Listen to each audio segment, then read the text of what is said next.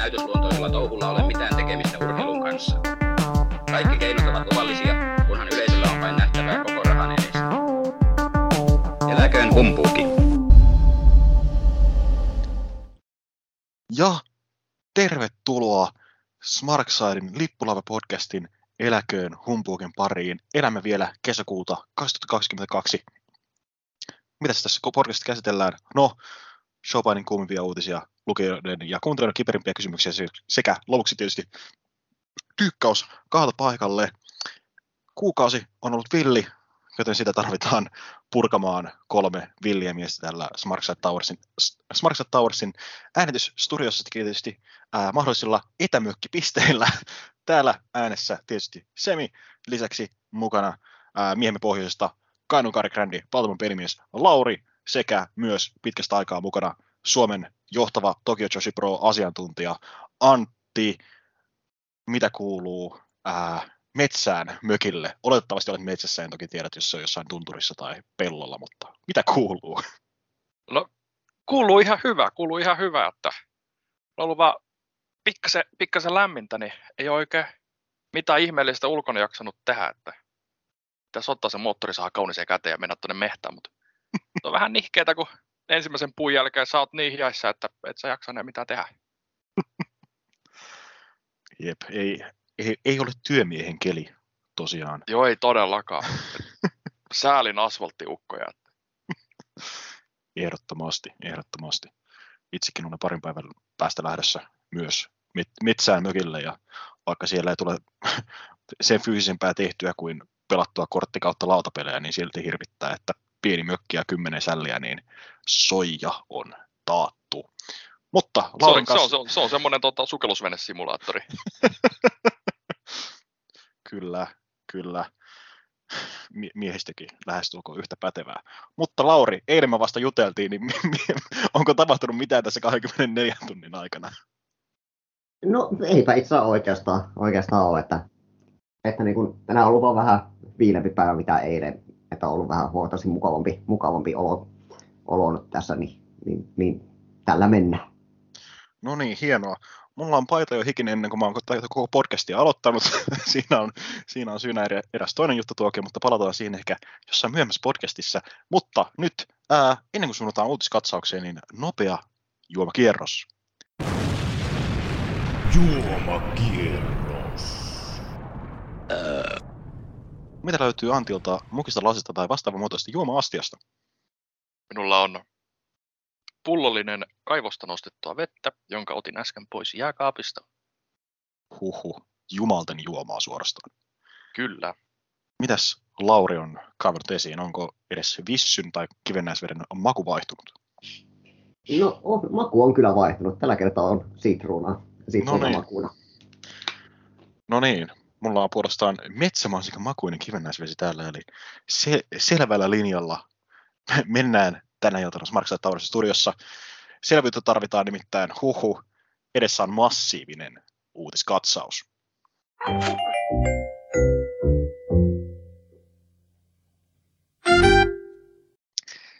Kesäkuu on ollut villikuukausi showpaini-uutisten osalta. Jonain hiljaisempana kuukautena voitaisiin ehkä aloittaa sillä, että Keiji Muton eläköityy, mutta ei tässä kuussa. Nimittäin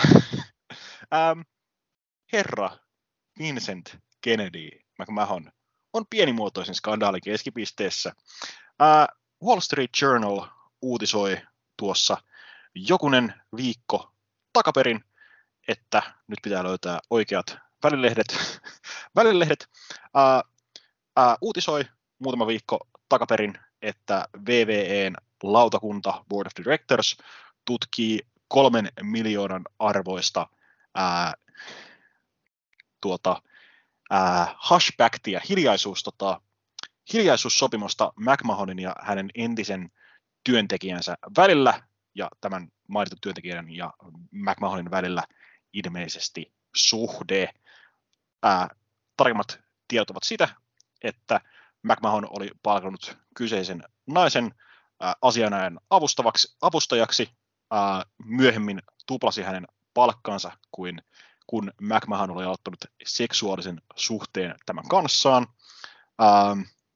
Tämä on siis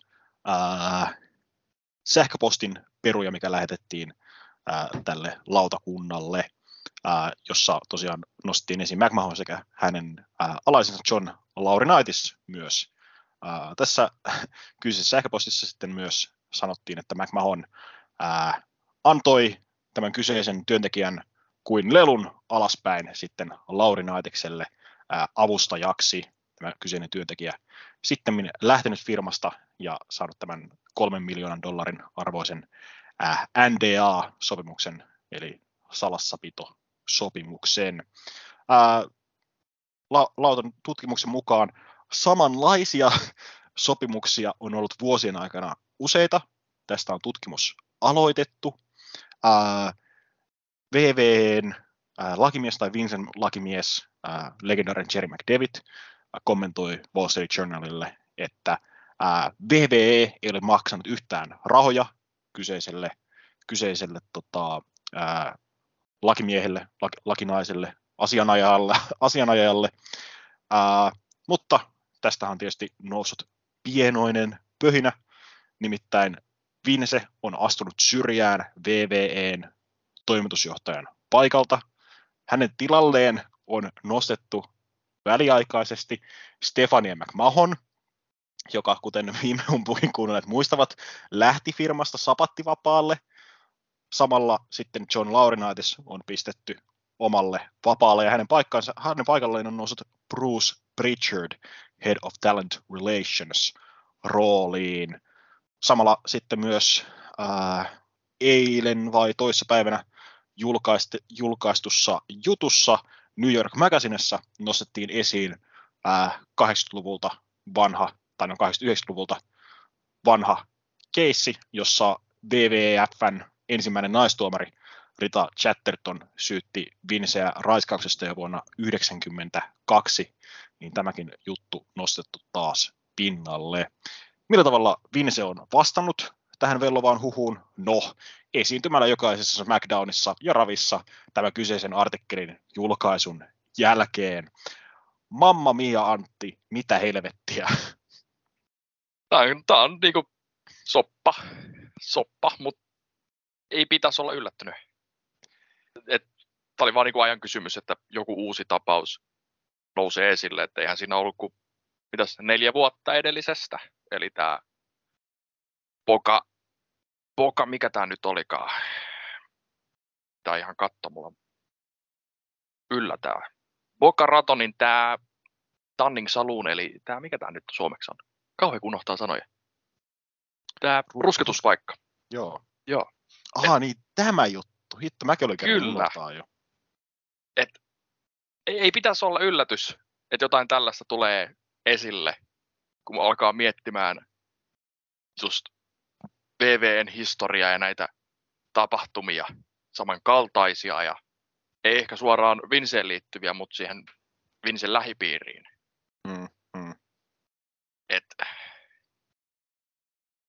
Mut nyt tilanne on se, että Vincen osalta, että todennäköisesti hänelle, ellei nyt tämä Rita Chatterton, joka nousi nyt taas esille, ellei se paisu ja ellei tämä Boardi näe sitä, että se tämän paralegalin lakiapustajan, auttajan, mikä se onkaan suomalainen termi sillekin, niin hänen se ylennys ja palkankorotus, jos se tapahtui sen takia, että suhde alkoi tämän suhteen aikana, niin se on huonoksi. Mutta jos sitäkään ei pysty todistamaan ja ylennys oli luonnollinen ja firman rahaa ei ole käytetty tässä yhtään, niin siinä kohtaa Vince ei ole tehnyt niin sanotusti mitään väärää, paitsi rikkonut firman omia pelisääntöjä, mitkä on kirjoitettu tänne korporatepuolelle. Tässä on nimenomaan se iso juttu, että McDevitt ei edes torpannut tällä.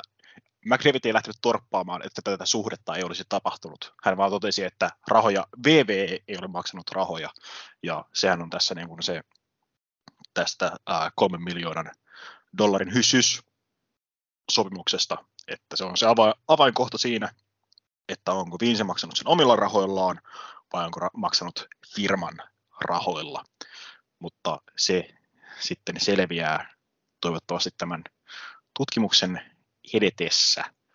Itseäni sitten myös kiinnostaa, että kuinka monta muuta tällaista NDA-diiliä onnistutaan kaivamaan esiin, ja onko sitten niissä osallisena joitain jopa painijoita tai muuta on-screen henkilökuntaa, mitä VV:ssä on viimeisen 30-40 vuoden aikana nähty. Mutta mites Lauri? Vince on jälleen ajanut itsensä kreippihedelmiensä kanssa melkoiseen soppaan. Näin on, ja tämä ei todellakaan tullut minään yllätyksenä, kyllä se nyt Vince niin kuin tässä tiedetään, että eihän se niin kuin ole käsittääkseni vaimonsa Lindan kanssa edes asunut vuosikausiin, niin ei pitäisi olla minään yllätyksenä, että niin kuin jotain niin kuin ulkopuolisia suhteita on. Se, mikä tässä on mielenkiintoista, on se, että niin kuin tämä salassapitosopimuksen arvo on suurempi, mitä Vince maksoi VCVstä. Rahan arvo on ihmeellistä joskus. Niille, jotka eivät tiedä, että Vince maksoi VCVstä $1 miljoonan vuonna 2001. Joo. Mitäs sitten? Stephanie McMahon jälleen lainausmerkeissä kukkona tunkiolla, ainakin Wrestling Observerin tietojen mukaan tämä ei ollut perhepäätös, että tässä päätöksessä eivät olleet mukana Vince, Triple H eivätkä Nick Khan. Nick Khan on ylennetty jo perheenjäseneksi, mutta samanaikaisesti sitten Bruce Pritchard on nostettu ja John Laurinaitiksen paikalle, mikä haiskahtaa Vince liikkeeltä, kun sitten puolestaan Triple H on ryöminyt kryptastaan takaisin esiin NXT:hen. Eli aikamoinen myllerrys jatkuu tosiaankin kulissien takana. Antti, onko tämä vaan suurta PR-peliä vai onko Vince oikeasti joutumassa mihinkään? Onko Vince oikeasti sivussa? Siis uutisoituhan on, että Vince on siirtynyt syrjään toimitusjohtajan paikalta, mutta hänellä on edelleen täysi kontrolli VVEn kreatiivipuolesta. Joo, ei Vince ole siirtynyt syrjään minnekään. Että tämä on ihan sama peliliike, minkä hän teki silloin Ysärin alussa, kun oli just nämä steroidiskandaalit ja vastaavat. Että just silloin just laitettiin vaimoa toimitusjohtajaksi, itse jatko kuitenkin käytännössä firman pyörittäjänä, että ei siinä mitään uutta. Se tekee, mikä tekee tästä hieman mielenkiintoista, on just tämä, miten tämä Stephanien poissiirtyminen tehtävistään, miten se on hiljalleen paljastunut. Että se alun perin että se on ihan suunnitellusti poistettiin, että poistui just silloin, kun samoina päivinä tuli nämä muistaakseni, oliko se kuun ykkösen taloustiedot. Ne ei ollut niin hyviä, niin Stephanie otti vähän siinä sen luodin ja siirtyi syrjään, että saadaan sijoittajille ja muille merkkiä, että otetaan tosissaan nämä, että me ei saatu ihan meidän kaikkia rahoja, mitä suunniteltiin saatavan, niin tehdään vähän muutoksia. Sitten vuorostaan nyt, kun hänet tuotiin takaisin just sen muun boardin toimesta, niin se kertoo siitä, että McMahonin nimi, se on niin monelle vielä se, että McMahonit tekee showpaini, niin kukaan muu ei siihen pysty. Ja se on sitten merkki sitten ulkopuolelle, että tämä laiva kulkee eteenpäin, että niinku no hätä. En ole nyt pariin viimeiseen päivään nähnyt pörssikurssien tuoreempia kaavioita, mutta käsitykseni mukaan, kun tämä Vince astui alas, niin VV:n pörssikurssi on ollut tasaisessa laskussa. Joo, en ole itsekään nähnyt ihan viimeisiä, mutta se on hiljalleen mennyt alaspäin.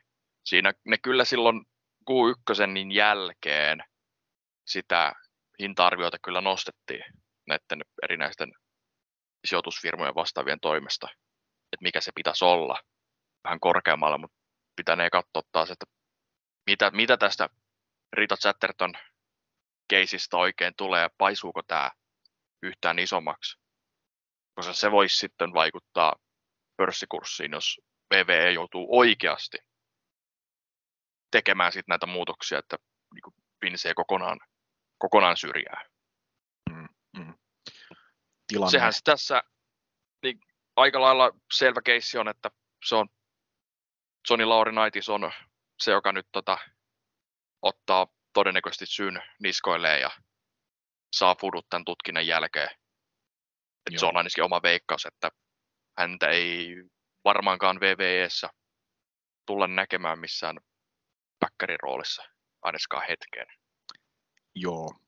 Laurinaitis tulee varmaan tästä sen luodin ottamaan ja poistuu firmasta, mutta meillä on jälleen ennakkotapaus, eli 90-luvun alussa, steroidiskandaali, mutta myös ringboy-skandaali, jossa Vince silloin antoi kenkää Pat Pattersonille, mutta ei kestänyt montaa vuotta, niin Patterson oli jälleen mukana VVE:n muodavahvuudessa. Mutta Lauri, tilanne elää yhä, mutta uskotko homman paisuvan ja muiden vastaavien julkistusten, tai siis ei julkistusten, muiden vastaavien tapauksien nousevan vielä pinnalle? No, VV on tässä kyllä hoitanut hommat aika niin kuin ammattimaisesti, vaikka niin kuin tässä niin kuin joku tietyllä tapaa tuntuu, että joku haiskahtaa, en osaa sanoa mikään, mutta siis en usko, että sieltä varmaan mitään merkittävämpää nyt hetkeen tulee, että varmaan sitten parin vuoden päästä taas niin kuin nousee joku uusi homma, ellei sitten niin kuin joku niin kuin näistä, mitkä on nyt niin kuin auki, niin lähde käsistä, niin saa nähdä. Tämäkin kumminkin koko keissi kerännyt enemmän oikean median huomiota kuin mikään hetkeen, että ihan isotkin julkaisut Yhdysvalloissa uutisoineet tästä, niin PR-liikkeitä on toki tehty, kun Stefania on nostettu sinne ruoriin, mutta näkeekö Antti, että VV tässä sen enempää horjuu mahdollisen mediapaineen alla? Jos tästä Rita Chatterton-keisistä tulee jotain, niin ehkä jotain sponsoreiden suunnalta, että voidaanko me tehdä yhteistyötä firman kanssa, jonka toimitusjohtaja on tällainen tai omistaja on tällainen. Mutta tässä on myös sitten se, kuten äsken sanoin, että McMahonit, se on se nimi, mikä porukka tuntee showpainina. Että kukaan muu ei ole siinä onnistunut, mutta tämä ei ole samalla tavalla enää pitänyt paikkaansa viimeiseen 5 vuoteen, noin. Että miettii, kuka oli se henkilö, joka on tehnyt nämä Fox ja Peacock-diilit. Nick Khan. Se ei ollut Vince, joka oli siellä tekemässä niitä diilejä. Ja samalla AEV kasvaa. Et se voi olla, että se luottamus promotioon, VVE:hen, sijoittajien toimesta ei ehkä romahda. Tai edes varmaan ehkä putoo, jos tämä niin leviää koko keissi käsiin. Mutta ne voi nähdä se, että okei, tämä ei ole enää pelkästään McMahonit, jotka tätä pystyy pyörittämään. Että VVE:n tulevaisuus on taattu. Ja ne tulee tienaa ihan pirusti rahaa joka vuosi. Kyllä. Tämä on vaikea nähdä, että Vinceä niin kuin kokonaan tästä firmasta syöstäisiin tai edes pystyttäisiin syöstämään kokonaan pihalle. Että toki tarina elää, voi olla, että Humpuukin kirous iskee ja seuraavana yönä tapahtuu jotain mullistavaa tämän osalta, ken tietää, niin jos Rita Chatterton ei räjähdä tämän enempää, jos sieltä ei nyt ala pullahtelemaan useampia vastaavanlaisia tarinoita tämän VV:n boardin tutkinnan seurauksena, niin jos niin kuin kukaan niin kuin, naispainija ei tule niin kuin esiin niin kuin tarinansa kanssa niin kuin päättää, että fuck it, nyt poltetaan sillat, että jos niin kuin media ei etsi 20 vuoden takaisia SmackDown-klippejä, missä Vince pistää Tristaratuksen haukkumaan kuin koiran tai ihastelee Stacy Keibleria tai jotain vastaavaa, niin ollaan jälleen tilanteessa, mitään ei tapahdu. Että niin kovasti, kun Zelena Vega twiittasi, että ammattiliitot on jees, silloin sanoi, mitä ei tapahdu, no, mitään ei tapahtunut, niin tuntuu, että tässä on taas, että nyt puhutaan paljon, nyt on kovasti pinnalla, mutta välttämättä mitään konkreettista ei loppujen lopuksi tapahdu. Voidaan sanoa, että konkreettista on jo se, että Vince ei ole enää paperilla firman toimitusjohtaja, mutta jää nähtäväksi. Onko VV:n takahuone pörinnästä Vince McMahon skandaalista vielä enempää sanottavaa vai siirrytäänkö massiivisessa uutiskattauksessa eteenpäin? McMahon draama on parasta. Kyllä heti lähti katsojaluut nousuun, kun Vince ilmestyy ruutuun, ja nuo katsomoihin uskaltautuneet fanit olivat aivan pähkinöinä, kun Vince kävi sanomassa, then now forever, vastaavaa, goddammit Patterson. Mutta toisiin aiheisiin, tämä tulee varmaan shokkina monelle ihmiselle, mutta Jeff Hardy on kärähtänyt rattijuopumuksesta. Kyllä, uskotteko kotikatsomoissa? Kesäkuun 13. päivänä Jeff Hardy pidätettiin Floridassa, jossa hän ajoi alkoholin vaikutuksen alaisena puhaltaen ihan komeat lukemat, useamman promillen, mitä tuossa melkein 4-kertaisen määrän, mikä on Floridassa laillinen promille määrä. Tästähän sitten seurasi se, että Hardy vedettiin seuraavassa Dynamiteissa, seuraavan Dynamiteen mainostusta tikapuuottelusta Hardyt vastaan Young Bucks vastaan Jurassic Express AEW:n joukkueen mestaruudesta, josta sitten tornarit levisivät, että Hardyt olisi jossain vaiheessa oltu buukattu voittamaan tuo ottelu ennen kuin Hardyn suoritus Double or Nothingissa muutti noita suunnitelmia. Khan ja AEW sitten seuraavana päivänä ilmoittivat, että Hardylle oli tarjottu vieroitushoitoa ja hän olisi tervetullut takaisin vasta sitten, kun hän olisi tuosta vieroitushoidosta selvinnyt ja pystyy selvänä palaamaan hommiin. Tässä sitten Forbidden Dooria edeltävässä presserissä vielä Khanilta kysyttiin, että mikä on tilanne, niin Khan siinä kertoi, että Jeff on tosiaankin siirtynyt tähän vieroitushoitoon ja myös sanoi sivulauseessa, että AEW:llä on olemassa wellness-poliisi, mutta tämä ei ollut siinä jäänyt kiinni. Mitäs Lauri? Me olemme taas tällaisessa tilanteessa. No niin, voihan Jeff Hardy sentäs. No siis onhan se niin vähän niin kuin, kyllähän se niin kuin näkyy päälle päin, että sillä ei välttämättä ole nyt niin kuin kaikki välttämättä kunnossa nyt kun katsoo noita se otteluita. Että tuntuu, että niin kuin, mitähän sen pitäisi tehdä, että saisi niin kuin asiat rullaamaan. Että se oli nyt niin kuin monta vuotta kuitenkin selvinpäin, niin että mikä se nyt niin kuin sai nyt sitten niin kuin ratkeamaan.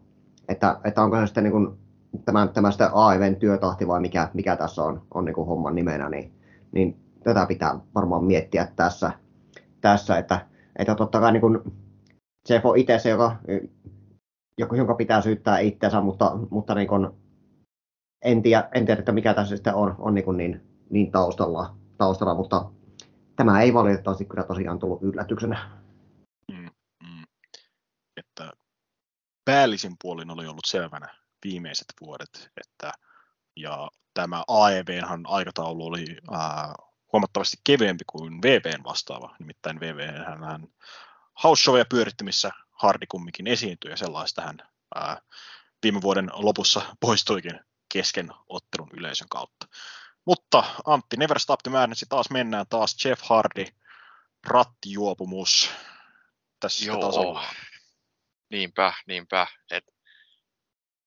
Jeff Hardy on mielenkiintoinen tapaus siltä osilta, että katsoo areenoilla mikä porukan reaktio, miten laajasti häntä on, Google-hakuja on tehdään jatkuvasti ennen tätä tapahtumaa myöskin. Niin siltä kannalta todella järkevä sillä sä päätös hankkia, palkata hänet, koska hän tuo katsoja ruutuun. Mutta sitten vastapalloon se tapa, miten hän lähti VVEstä.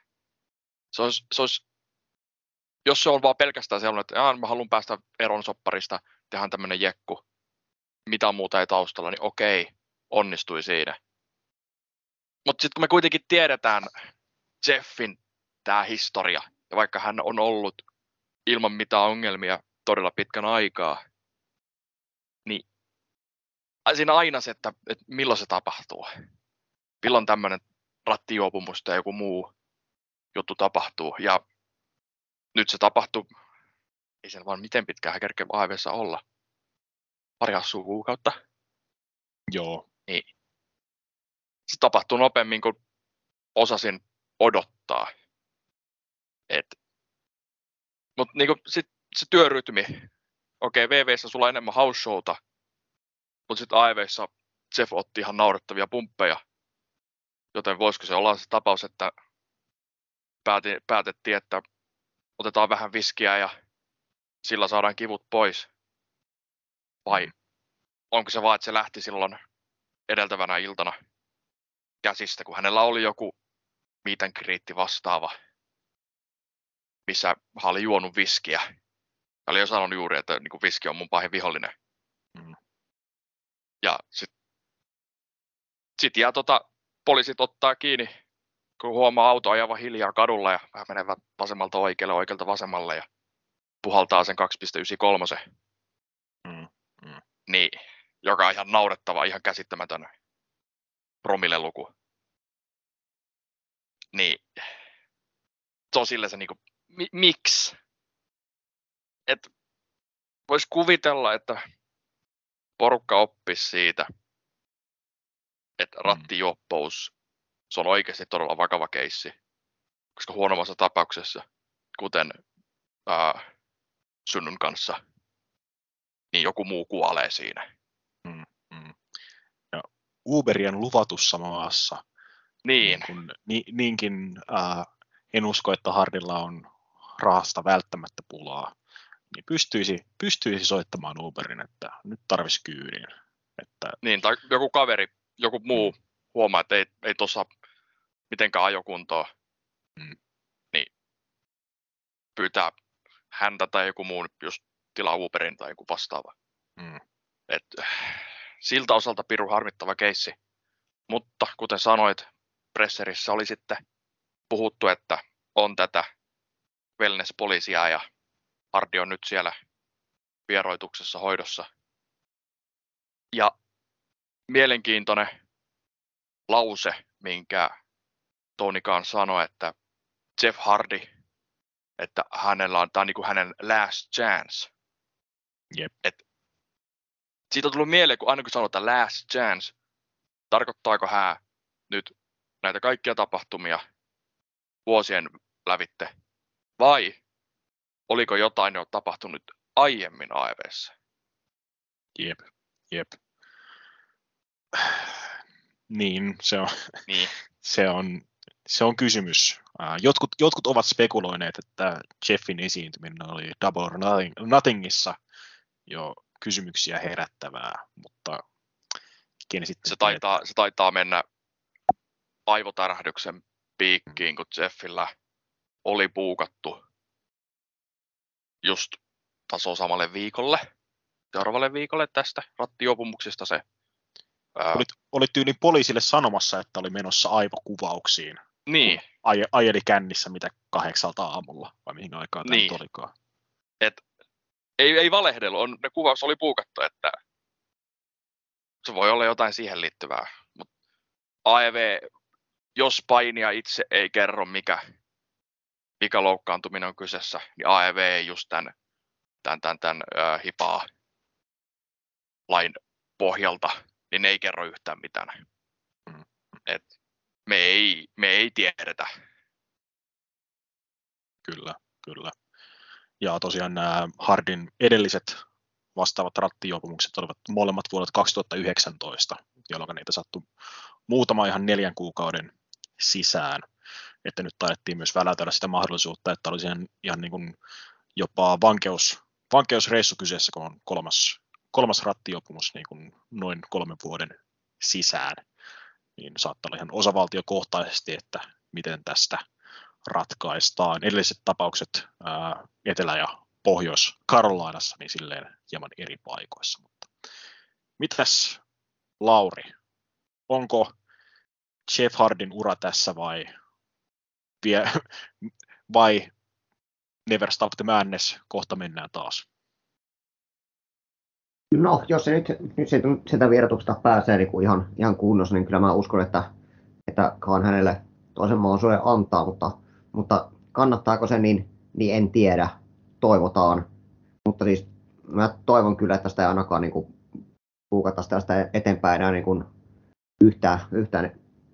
yhteenkään niin tikapuu matsia. Niin joku sanoi sille, että ihan oikeasti niitä svantoneita ei tarvitse tehdä että siinä käy vielä huonosti sen suhteen, että yleisö kyllä poppaa ihan Twist of Fateillekin ihan riittävästi. Mites Antti näkee, ottaako Hardy nyt vielä, hyödyntääkö Hardy viimeisen mahdollisuudensa vai onko tämä tässä? Tämä on ollut kestoaihe viimeiset 10 vuotta. Hyödyntääkö Hardy tämän mahdollisuutensa vai tapahtuuko taas jotain? Kyllä minä uskon, että Hardy tulee painimaan ja tulee painimaan AEV:ssä. Et aivan varmasti jotain. Vähintään sitten se Young Bucks-matsi jossain välissä. Et kyllä Bucksit pystyy kantamaan ne jälleen kerran yhteen hienoon otteluun tai joku FTR-matsi. Et kyllä mä veikkaan, että jokin matsi tulee tapahtumaan. Kysymys on myös se, että mitä tekee Matt Hardy sillä väliin, kun Jeff on poissa, että keksitäänkö hänellä jotain tekemistä vai onko hän pois telkkarista. Se on hänelle, hän joutuu tässä hyvin inhottavaa sivurooliin, että joutuu kärsimään, kun oma veli ja tämäkin kumppani onnistuu perseilemään tällä tavalla. Nämä on näitä. Joo, uskon, että mä ton ainakin hetken aikaa nyt ruudusta sivusta, että vähintäänkin seuraa, että miten tuo lähtee vierotus etenemään, että kauan se Jeff siellä on kautta viihtyy, että jos kestää pidempään, niin sitten uskoisin, että vähintäänkin jossain Darkeissa esiintyy veteraaniroolissa, mutta ehkä ei sitten muuten. Mutta uutislista on pelottavan pitkä, joten siirrytään eteenpäin. Jo toukokuussa oli hiukan Framilla pieni kuhina siitä, että Maxwell Jacob Friedman, MJF, ei ole ihan tyytyväinen tuohon nykyiseen sopimukseensa All Elite Wrestlingin kanssa. Että mies saa vähän liian pientä massia verrattuna rooliinsa ja verrattuna siihen, mitä muutamat entiset VV-nimet saavat palkkaa. Suurin osa kansasta viittasi näillä vesikintaalla, että no, tämä on nyt vaan tällaista.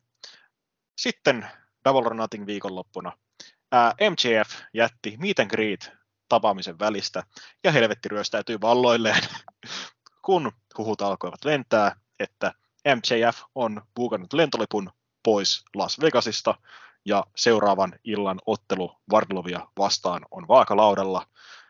Päästiin niin pitkälle, että Fightfulin Sean Ross Sapp, SRS, kehti jo kertoa, että hän on nähnyt tämän kyseisen lentolipun. Sitten hän myöhemmin twiittasi, että tätä lentolippua ei välttämättä olisi olemassakaan. Kaikki elävät aivan ihmeellisessä workin ja shootin välitilassa, kunnes sitten itse tapahtuma alkaa. Ottelun hype-video vedettiin YouTubesta pois hetkeksi, kunnes se upattiin sinne uudestaan. Kunnes sitten tapahtuma alkoi, MJF-musiikki alkoi soida, MJF ilmestyi paikalle. Kaikki oli hyvin, kysymysmerkki. mähinä pöhinä jatkui sosiaalisessa mediassa, kunnes saapui seuraava dynamiitti, jossa MJF veti kipeän sairaan Worked Shoot-promon, missä haukkui Tony Khanin vitun markiksi ja lähti keskisormet pystyssä pois areenalta. Antti, MJF ja Schrödingerin work, mitä tästä pitäisi nyt olla mieltä? Se oli kyllä yksi pirun vuoristorata, kun se alkoi. Tulee ensimmäistä uutista, että missä on tämän meet and greetin, että mitä ihmettä. Sitten tiedettiin sitä, että hän ei ole ihan tyytyväinen siihen palkkaan, kun hän kuitenkin oli niitä ensimmäisiä, jotka AEVn kanssa sainas. Ja sen jälkeen on tullut isoja entisiä VV-nimiä. Ja katsoa, miten isoissa feudeissa MJF on ollut. Niin kyllä sen ymmärtää siltä, että niinku, haluan sen palkan, mikä mun rooliin ja mun kohtaa kortissa pitäisi saada verrattuna muihin. Niin sitten alkoi se jumalaton huhumylly, että mitä tästä tulee ja mitä tästä seuraa. Ja videota vedetään pois, sitten sitä laitetaan takaisin. Ja siirrossäpillä on just scoopseja puolen tunnin välein lentolipuista ja niitä ei olekaan ja nyt niitä on taas. Ja kauhean spekulaatio tulilla ja sitten hän ilmestyy pay-per-viewssä, ottaa sen häviön. Keskiviikkona Dynamiitti vetää sen work shoot promon. Sen jälkeen hänestä ei ole kuultu sekuntiakaan. Niin olisi kyllä siis. Mut samalla niin kun, mä pidin tästä todella paljon, koska tää oli ihan semmoista, ei ole hetken ollut mitään tällaista. Pidin tästä todella paljon siltä kannalta. Mutta sitten samalla aina tulee se ajatus, että missä vaiheessa se shootti muuttui workiksi ja missä kohtaa tuli se ajatus, että pysyykö tämä pelkästään Tony Khanin ja MJF:n välisenä juttuna. Yritetäänkö tässä workata omia työntekijöitä, muita painijoita. Se aina vähän silleensä, että pidetään ne heiltä tällaiset jutut piilossa.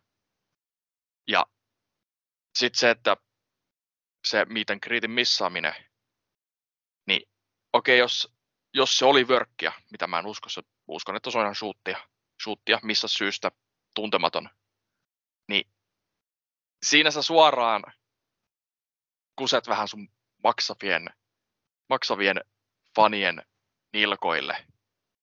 Ja se on vähän sellainen, että niinku, ei näin. Et jos oli vaan syy yksinkertainen, että MJF nukkui pommiin tai jotain vastaavaa, niin okei, annettako anteeksi. Mutta jos vaan päätti, että hän ei mene, niin se on vähän sellainen, että come on. Että no faneja, ne haluaa nähdä sut. Että voitte riidellä palkasta sitten muualla suljettuja ovien takana. Mutta voin sanoa, että tämä nappas mediasta, showpainin mediasta ja niin kuin keskustelusta niin suuren otteen, että voisi sanoa, että tämä vörkki oli onnistunutta vörkkiä. Joo. Se määrä keskustelua MJF:stä ja tuleeko hän esiintymään pay-per-viewssä, tuleeko hän Dynamiittiin, oli ihan järkyttävän iso. Ja myös merkki siitä, että sitten kun MJF:n soppari loppuu, niin hän tulee saamaan huomattavan palkankorotuksen. Tässä muistaakseni siinä välissä uutisointiikin jo, että sitä MJF:n alkuperäistä sopparia oli jo kertaalleen viilattu, että sillä aloituspalkalla ei oltu enää, mutta se ongelma on nyt lähinnä siinä, tai uutisoinnin mukaan siinä, että MJF haluaa palkankorotuksen, mutta Khanin ehtona on se, että silloin sopimukseen tulee lisää vuosia, ja sitä MJF ei sitten puolestaan halua. Lauri, mitä helvettiä tästä pitäisi taas ajatella? No tämä on hyvin mielenkiintoinen keisi kyllä, että mä että kiinnostaa, että mitä MJF:lle tulevaisuus tuo tullessaan, mutta niin kuin ihmetyttää, että kun tämä oli niin onnistunut homma, niin miksi se nyt on ollut pari viikkoa sitten televisiossa, että niin kuin tätä jotenkin jatkettaisiin, että yritetäänkö tässä niin kuin myyä, että okei, se nyt on oikeasti kävellyt firmasta, vai niin kuin mikä tässä on meininki, että se vähän kummastuttaa, että mitä tässä tehdään niin kuin sen palkan suhteen, siis MJF totta kai ansaitsee ihan niin kuin kaiken, mitä se haluaa, että jos niin kuin näihin huhuihin on uskominen, niin Mark Henryllä on esimerkiksi isompi palkka, mitä MJF:llä, niin se kyllä kuulostaa niin kuin todella omituiselta, varsinkin kun MJF on kuitenkin bisneksen ihan kirkkaasti selkeämpiä niin kuin tulevaisuuden lupauksia, niin kyllä tässä nyt jotain pitää tehdä, ja varmaan kyllä jonkinnäköiseen kompromissiin kyllä varmasti pääsevät, elleivät ole jo päässyt. Uskoisin näin. Joo, siitähän oli uutista, että jos olisi ollut jonkin sortin tapaaminen tiistaina, ja aivan varmasti, koska hän kuitenkin pay-per-view ilmestyi, niin jos välejä ei olisi ja MJF haluaisi kävellä, niin hän ei olisi pay-per-viewssä ollut ja hän ei olisi ollut Dynamitissä. Ja yleisesti se, että MJF:lle on annettu lupa puhua siitä, että mun soppari loppuu 2024. Ja sitten mä kävelen New Yorkia ja mä tienaan helvetisti rahaa. Niin se, että se on annettu lupa telkkarissa puhua siitä, kertoo, että ei nämä välit mitenkään niinku järkyttävän huonoja ole. Että siinä vaiheessa, kun MJF saapui sitä Work Shoot-promoaan vetämään, niin siinä vaiheessa tiesi, että okei, tilanne seis, MJF ei ole kävelemässä ulos firmasta, että nyt tämä radiohiljaisuus sen jälkeen, niin sehän on sitten vaan tätä kuviota, että lypsetään tätä uloskävelyanglia sitten sen mukaan, että kun CM Punk vertauskuvana, CM Punk käveli VV:stä ulos voitettuaan VV-mestaruuden, niin hän oli poissa 2 viikkoa. Niin vähän epäilen, että tämä MJF:n poissaolo kestää pidempään. Ja koska kyseessä on MJF, niin yleisö ei tosiaankaan unohda miestä, että jos se kestääkin vaikka kuukauden tai pari, niin vähintäänkin jotain pientä kiusoittelua lähdetään vetämään. Jopa Christian Cage edellisen Dynamitin promossaan viittasi vähän tähän MJF-keissiin, että totta vitussa mä ansaitsen rahaa, että sitten kun teidän niin kuin innovoimien matsityyppien mukaan nimetään PPVtä, niin sitten teillä on varaa valittaa. Niin se kiehuu siellä pinnan alla tämä kuvio, mutta niin, onko se sitten millainen tavalla realistinen vaihtoehto, että kun 2024 koittaa, niin Maxwell Jacob Friedman iloisena vaihtaa nimensä Major Jimwell Feinsteiniksi ja esiintyy Monday Night Rawssa, vai mitä tuumaa Lauri? No ei, se on kuitenkin aika niin kuin älykäs kaveri, niin eikä se ota semmoisen tilipussin, että ihan parhaan mahdollisen tilipussin, minkä nyt vaan saapi, että totta kai niin kuin varmasti tulee niin kuin jossakin vaiheessa enemmän niin kuin olemaan myöskin tätä siirtymää toisenkin suuntaan, eikä vaan niin kuin nyt tämän just nimenomaan tämän Cody-keisin niin kuin jälkeen, kun Cody menestyi niin hyvin, mutta Codylla on se, että se on entinen WWE-nimi kuitenkin, niin haluaako MJF ottaa riskin? Todennäköisesti ehkä, en tiedä, mutta niin kuin, luultavasti se, joka tarjoaa eniten, saa sitten lopulta MJF:n, ja mulla ei ole niin kuin oikeastaan niin kuin pienetäkään epäilystä, etteikö Khan halua pitää niin kuin MJF firmassa, koska se on kuitenkin niin kuin yksi niin kuin näitä peruspilareita. Kyllä. Jep, on ihan samaa mieltä. On ihan samaa mieltä. Sanoisin, että hänen osaltaan WWE-meno onnistuisi, koska hän on niin hyvä puhumaan. Ja nyt kun siellä on Cody just on, voisi sanoa, auttamassa, tukemassa. Koska jos aivan oikein muistan, niin MJF taisi olla yksi näistä Codyn löytämistä. Niin. Ja Codylla on aika paljon backerillä VV:ssä valtaa ja voimaa, kun katsoo, miten isoja reaktioita mies sai, kun oli vielä, no ei loukkaantunut, niin jos Cody sanoi, että MJF:lle kannattaa maksaa ja tuoda se tänne, niin kyllä hänet tuodaan. En itse osaa kuvitella, että miten MJF osaisi puhua VVEtä, mutta toivottavasti en joudu sellaista päivää näkemään. Onko MJF:stä muuta vai siirrytäänkö eteenpäin? Siirrytään eteenpäin. AEV-aiheessa jatketaan nimittäin AEVn uudella All Atlantic-vyöllä. Vyössä, jossa on kuvitettuna sellaisia valtioita, jotka eivät sijaitse lähelläkään Atlantin valtamerta. Vyölle ensimmäinen haltija saatiin tuossa Aiven ja nyt yhteisessä tapahtumassa Forbidden Doorissa, jossa vyön vei itselleen Pack. Elikkäs ei saatu triosvyötä, ei saatu naisten tagvyötä, vaan saatiin uusi miesten singles-vyö. Lauri, minkälaiset fiilikset AEVn uudesta mestaruudesta? No ei tätä olisi kyllä tarvittu kyllä, että siis no TNT-vyötä nyt on puukattu jonkun aikaa aivan päin helvettiä, mutta sitä niin kuin, sen puukauksen puutteita ei korjata sillä, että tuodaan niin kuin toinen vyö rinnalle.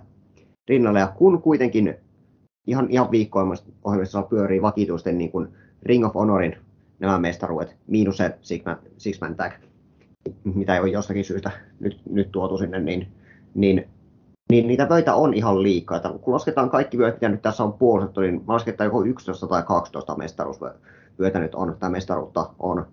Niin se on aivan liikaa, kun televisiota on 3 tuntia. Niin tykkään kyllä vyön designista, vaikka se on ihan väärät liput, se on todella hienon näköinen ja Pack on hyvä ensimmäinen mestari, mutta niin kuin en jotenkin niin näe, että miten niin näitä kaikkia mestaruuksia nyt pystyy buukkaamaan järkevästi niin, että kaikille jääpi aikaa. Roh-mestaruudet tästä pikkuhiljaa, no ei välttämättä katoile, tai no niin, eipä noi Rohin vyöt ole ollut silleen esillä, mitä After puolustan joukkuevöitä. Gresham on esiintynyt TV-ssä tasan 2 kertaa, Mercedes Martinezin mestaruusvoittonsa jälkeen on ollut muuta kuin Rampageissa, niin jos silleen häirinnyt, ne katoaa Ring of Honorin sitten, kun Roh starttaa taas kunnolla. Niillä sivulauseena voi sanoa, Rohin seuraava tapahtuma Death Before Dishonor on varmistettu, että se järjestetään tosiaan heinäkuussa, mutta joo, Antti, AEV, All Atlantic, All Oceans vyö, mitä fiiliksiä siitä? Pirun komea vyö.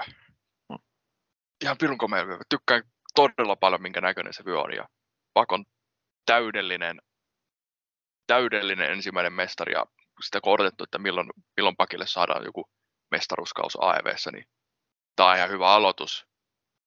Juttuja, mitä me ei tiedetä, että mikä tämän vyön gimmick tulee olemaan muu kuin, että se on miesten rosterin keskikortin niin perusmestaruus, TNT-mestaruus 2. Me ei oikein tiedetä, että niin loppujen lopuksi sitten ketkä siitä tulee painoa. Onko ne pelkästään ulkomaalaiset, ei yhdysvaltalaiset painijat? Tuleeko tämä vyö kiertämään, koska All Atlantic, ja nyt kun se oli nyt Japan jamppuja mukana tässä turnauksessa, että onko tämä semmoinen vyö, että sitä tullaan näkemään sitten nyt Japanin puolella, tai vaikka vierailemassa DDT:ssä tai Noahissa tai jossain muualla, tai Packin kohdalla Dragon Gateissa. Et me ei sitä tiedetä. Ja mä en näe, että pöitä on liikaa, koska kuten sanoit, Ring of Honor-vyöt, ne enemmän tai vähemmän tulee varmaan katoamaan Ring of Honorin, kunhan se alkaa taas tuottamaan toivottavasti viikoittaista telkkaria. Ne tulee olemaan siellä. Ja sitten niin nämä muut vyöt, esimerkiksi niin FTRn AAA täkimestaruudet, niin niitä ei edes joka viikko mainita. Ja sit sun ei tarvitse puolustaa tai erityisemmin käyttää näitä kakkosmestaruuksia edes jatkuvasti. kunhan näillä mestaruuksilla on tarpeeksi hyviä puolustuksia, ja ne juonikuviot, matsit, jotka niihin liittyy, ne on tarpeeksi hyviä, niin se, että sulla on TNTt ja All Atlanticit ja Ring of Honorin mestaruudet yömässä pyörimässä, niin ne ei vie toisiltaan pois. Tietysti se voi argumentoida, että jos sulla alkaa olemaan mestaruuspuolustuksia jokaisessa telkkarijaksossa, että mestaruuspuolustukset sit kadottaa sitä loistoaan, mutta sitten pitää palata taas siihen, että niitä mestaruuspuolustuksia ei ehkä tietylle vyölle nähdä niin usein niin kuin päämestaruus. Et en näe mitenkään niin kuin ongelmana vöiden määrän, kunhan niiden vöiden arvo pysyy tarpeeksi hyvänä. Ja kuten Lauri sanoi, TNT-vyön puukkaus on nyt ollut aika kauheaa alkuvuodesta lähtien. Niin siinä kohtaa se vyön arvo on laskenut, jos AEV:llä olisi 3 samanlaiset vyöt ja puukkaus kuin TNT:llä nyt, niin siinä kohtaa silleen, että come on. Mutta sitä kun ei ole tapahtunut. Ja sen takia en voi lähteä kritisoimaan sitä, että tulee taas lisää vöitä. Joo. Tässä just hiertää se, että toinen ns. Samantasoinen miesten singlesvyö kuin TNT, että tässä mä näen ehkä sen gimmick on se, että tämä on sellainen kansainvälinen myös, se julistettiin, että this is the well for all the international AEW fans, että tämä on sellainen vyö, mikä kiertää niin kuin muissa firmoissa, että kuka sitä kantaakaan, niin se toimii tällaisena kiertuekaverina, että on se, joka reissaa noissa kansainvälisissä yhteistyökumppaneissa.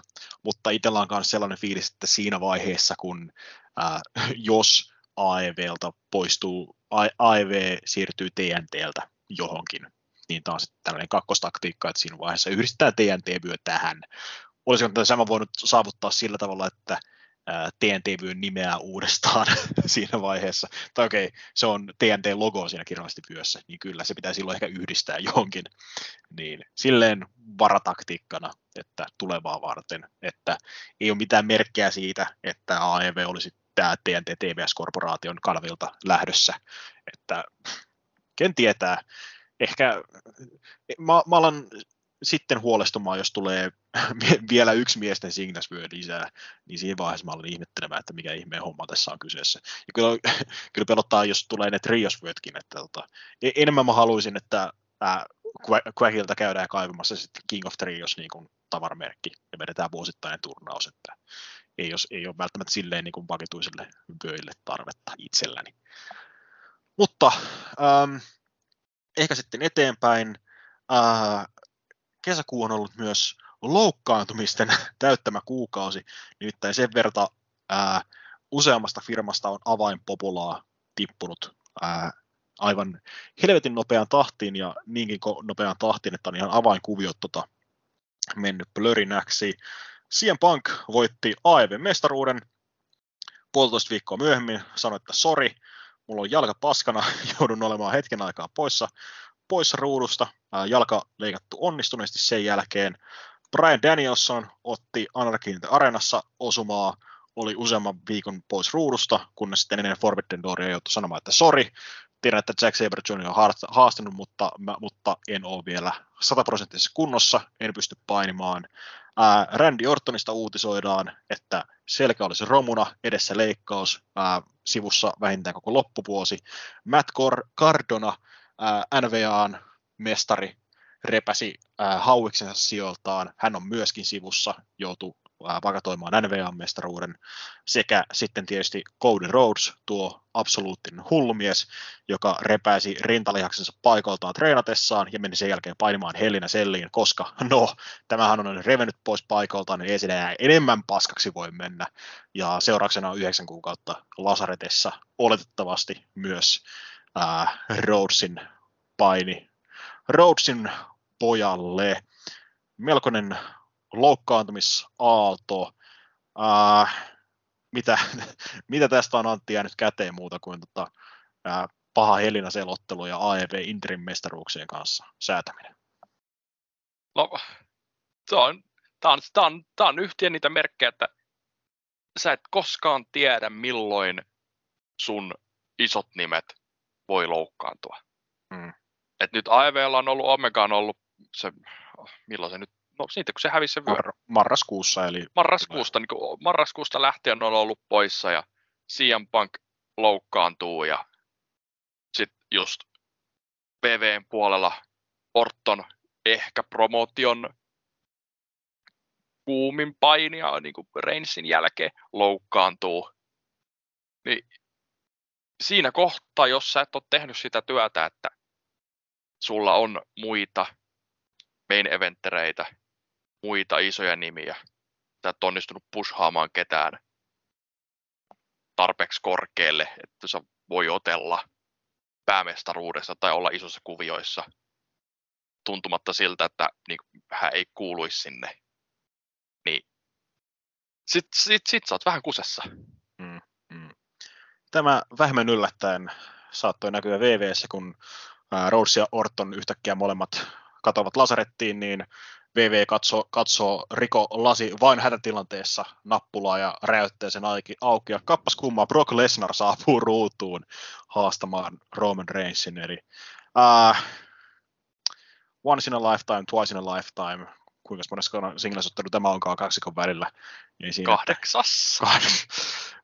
8 kertaa hyviä. Okei, 8 ei ole niin paljon, mutta kun ne matsit on tapahtunut about puolet WrestleManian pääotteluissa, niin se on vähän sillä se, come on. Joo, 2015 7 vuoteen 8 singles-ottelua ei tunnu hirveältä, mutta niin kuin, vakuumissa. Mutta Jep. Tuntuu, että tämä firma ei ole muuta rakentanutkaan kuin näitä kahta ukkoa ja niiden keskinäisiä mähinöitä. Niin se vaan tuntuu, että ei helvetti, taas. Sama juttu, no Ortonin Sena rukkasi sitä matsiparia niin kuin huomattavasti enemmän, niillä oli jotain 30 matsia siinä vaiheessa, kun ne vihdoin päätti lopettaa. Mutta tuntuu lähestulkoon yhtä kuluneelta tämäkin matsipari. Että tällä kertaa Last Man Standing vuorossa SummerSlamissa, että ken tietää, että mitä siitä seuraa. Etenkin kun ainakin osa kansasta alkaa vihdoin väsemään Roman Reignsin UA-putkeen tuplamestarina. Vai alkaako Laurilla tulla turnausväsymys siinä vastaan? En tiedä kuinka aktiivisesti SmackDownia tai Ravia tai NXT Level Upia sinä nyt seuratkaan, missä se Reigns taas seikkaileekaan. No se on nyt ollut niin kuin muutamaan viikkoon isommin ruudussa, että kyllä tämä on nyt niin kuin maistunut aikapuulta jo, sanotaanko viimeiset puoli vuotta tämä mestaruuskausi, että sen suosio loppua, mutta jos on Lesnar, joka kauden lopettaa, niin ei kiitos. ei, koska sitten me tullaan näkemään se 9. ottelu, jossa Reigns voittaa mestaruuden takaisin. Niin. Mieti siltä kannalta, kato, tämä ei ole kummastakin vyöstä, vaan tämä on vaan toista niistä mestaruudesta. Reigns häviää sen, ja sitten sulla on kummatkin päämestaruudet henkilöillä, jotka ei ole telkkarissa. Ei vittu, se on vaan toisesta vyöstä. Eikö ne ole yhdistänyt niitä uvumestaruudeksi? No siis joo, mutta mä en tiedä, onko se kummastakin vain pelkästään yhdestä. Mutta se voi olla, ehkä tällä saadaan Lesnarille toinen mestaruus, ja sitten Roman pääsee puolustaa Cardiffissa McIntyrea vastaan. Että... Ei helvetti, jos nyt asetit kauhukuvan mieleen, että Lesnar voittaa toisen vyön tästä jossain tapauksessa, Rumblessa yhdistetään uudelleen, ja sitten VV:llä on taas sormet ristissä WrestleMania, että josko nyt saataisiin puukattua Rock vastaan Reigns, ja Rock sanoo, that's not gonna work for me, brother, ja sitten kaivetaan joku EMT, hankitaanko mä naftaliinista taas siinä vaiheessa, että historian pisimpään hallinnut Intercontinental Western vastaan modernin historian 2019 eteenpäin hallinnut VV-mestari. Niin. Kato, siinä kohtaa se gongi soi ja kato, valot sammuu. It's still my yard. Miten me hairahduttiin niin kuin loukkaantumisesta taas Roman Reignsille tai Brock Lesnariin? Lauri, tässä oli nämä loukkaantumisaalto, niin onko sulla kommentteja näihin?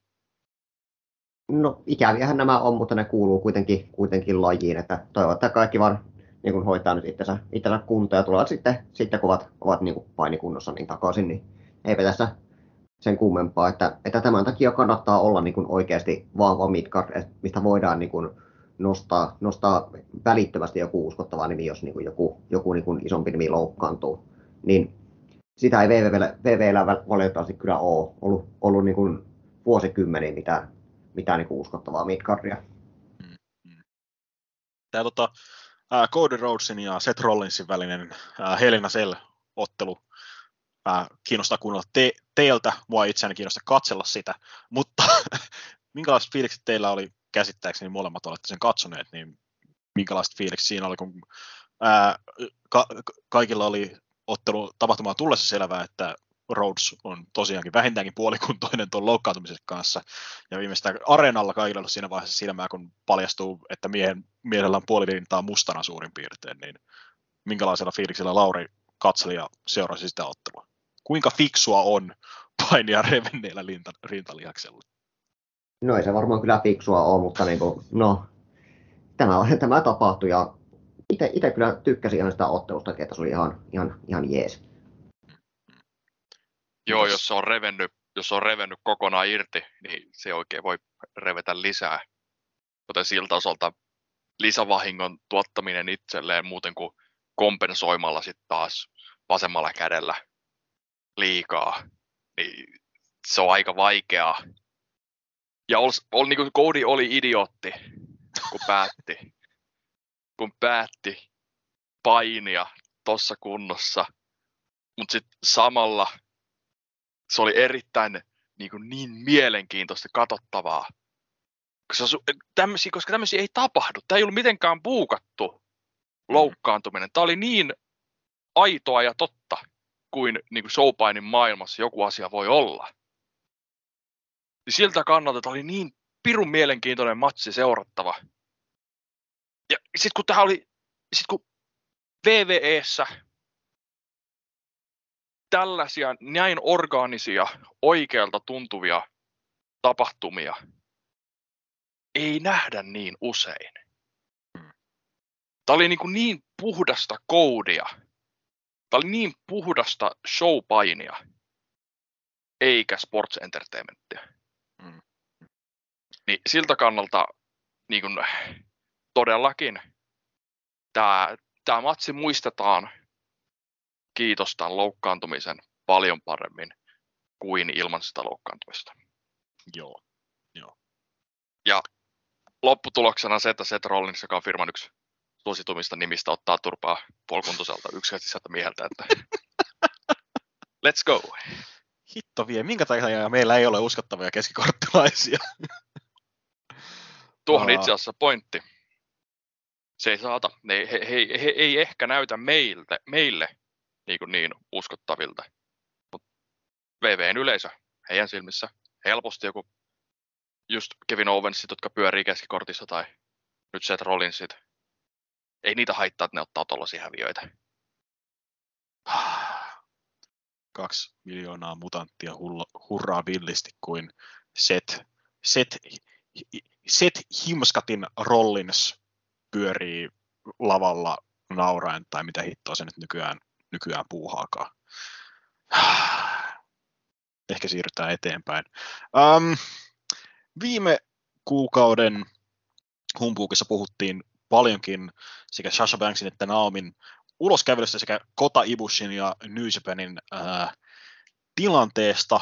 Molemmissa on ollut hieman kehittymistä, eli Kota Ibushin kohdalla New Japan järjesti pressitilaisuuden, jossa ilmoitti, että Ibushin,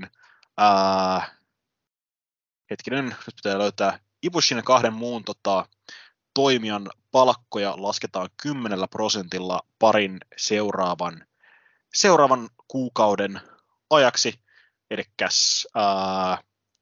Ohbarin, eli firman presidentin sekä mystisen Kikuchi-sanin, jota vastaan Ibushilla oli tätä skismaa, niin heille tulee pientä palkanlaskua ja lisäksi Kikuchi siirretään muihin tehtäviin kyseisessä firmassa. Sen enempää ei tästä tapauksesta New Japan ole puhunut yhtään mitään. Ibushi jotain pientä siihen twiittaili, mutta hänestäkään ei sitten sen enempää olla kuultu. Eli Ibushi ei myöskään luonnollisesti ole mukana G1-turnauksessa. Eli miehen status firmassa edelleenkin hyvin epävakaa. Epävakaa on myös Sasha Banksin tilanne PV:ssä. Nimittäin hänestä uutisoidaan, että hänen lakimiehensä tekevät kovasti töitä, että Banksin sopimus VV:n kanssa saataisiin purettua. Ja jos kysytte, miten Naomi puuhaa, niin kukaan ei ole kysynyt eikä ketään kiinnosta niin paljon kuin Sasha Banksin puuhailut tällä hetkellä. Antti, Ibushi ja Banks tilanteet elävät molempien kohdalta. Kumpi saa ensimmäisenä virallisena lähtöpassit firmoistaan? Kyllä mä vähän veikkaan, että se on Sasha, joka ekana pääsee sopparistaan irti. Ihan puhtaasti sen takia, että Ibushin soppari taitaa kestää vielä jonkun aikaa. Varmaan uuteen vuoteen asti. Ja sen jälkeen nyt Japan sanoo, että sori, että me ei jatketa tätä ja voit lähteä ja painimaan tai tekemään ihan sama mitä muuta. En näe Ibushin painivan New Japanissa enää. Mutta sitten niinku Sasha Banks on vaikeampi, koska voin hyvinkin nähdä sen, että hän ja Naomi tekee paluun VV:hen ensi viikolla, koska raha puhuu. Mutta sitten taas samalla, jos ne kummatkin tajus, että tämä promotio ei ota meitä tarpeeksi vakavasti, tai näkevät, että tämä ei ole hyvä paikka työskennellä, niin hyvinkin voivat olla sillä se juei. Ja me ollaan nyt nähty se, että kun he lähtivät naisten divarin täkimestareina, niin siitähän ilmoitettiin, että meille tulee olemaan turnaus näistä vöistä. On mennyt kuukausi, ei ole mitään turnausta nähty. Ja tämä just vahvistaa sen tarinan, että he eivät ole tyytyväisiä just tästä buukkauksesta ja miten tätä yleisesti pyöritetään. Niin. Joo. Hetken internetissä kerettiinkin raportoida, että Banks olisi jo päästy jo sopimuksestaan irti, mutta mitään uutisangaksi tämä jäi sillä hetkellä, nimittäin kukaan ei pystynyt sitä tarkemmin varmistamaan. Nyt alkaa jo ajatus katkenemaan. Niin, Lauri, Banks ja Ibushi, mitäs näissä nyt mieltä, kun homma on molempien kohdalla edennyt vielä kuukauden verran? No, Ibushi tosiaan ei varmaan tule niin kuin nyt se vanha painimaan tämän jälkeen, niin kuin sanottiinkin jo. Ja Sasha Banksin tilanne on mielenkiintoinen, että mitkä mahtaa sitten urasuunnitelmat VV:n jälkeen, jos niin kuin haluaa tehdä jotain, että niin kuin, onko se Hollywood ehkä, vai onko se joku muu paikka, niin sitä ei tiedä. Mutta totta kai, kun VV:ssä voi tapahtua ihan mitään vaan, niin mistäpä sitä tietää. Että niin kun, nyt on kuitenkin ilmeisesti ainakin niin kun Naami jotain nyt twiitannut, että rikkonut sen niin kun Twitter-hiljaisuuden tässä taannoin. En nyt yhtään muista, mitä twiittasi, kun en minä sitä lukenut. Mutta kuitenkin Naomi on olevassa ja ilmeisesti niin kuin, en tiedä, mitä hän sitten meinaa tehdä. Joo, uskoisin, tai no niin, saa nähdä, että miten nämä Banksin lakimiehet saavat tässä aikaan, mutta en nyt ihan ensimmäisenä usko, että kun viimeksi Banks käveli ulos silloin 2019, niin silloin hän meni iloissaan reissailemaan Japaniin ja Sendai Girlsiin, ja silloin ei muistakin näköjään julkisuuteen tullut mitään, että Banks yrittää päästä sopimuksesta irti, kun hän kiukuttelee, mutta nyt on ihan selkeästi yritys käynnissä päästä tästä ulos, niin ehkä mahdollisesti se jotain painihommaa, vai muistaako Antti paremmin, mitä on tapahtunut? Siitähän oli Mä en muista, oliko juttua silloin vai sanoiko hän myöhemmin jossain haastattelussa? Tämä on ollut myöhemmin haastattelussa, joo. Joo, että oli sanonut myöhemmin, että oli mennyt pyytämään Vinceltä, että releasaa mut sopparista. Että en ole tyytyväinen. Mutta saivat puhuttua ja hän lähti muutamaksi kuukaudeksi lomalle ja tuli sitten takaisin. Ei ollut silloin. Silloin jo ei ollut. Muistaakseni just uutisointia, että...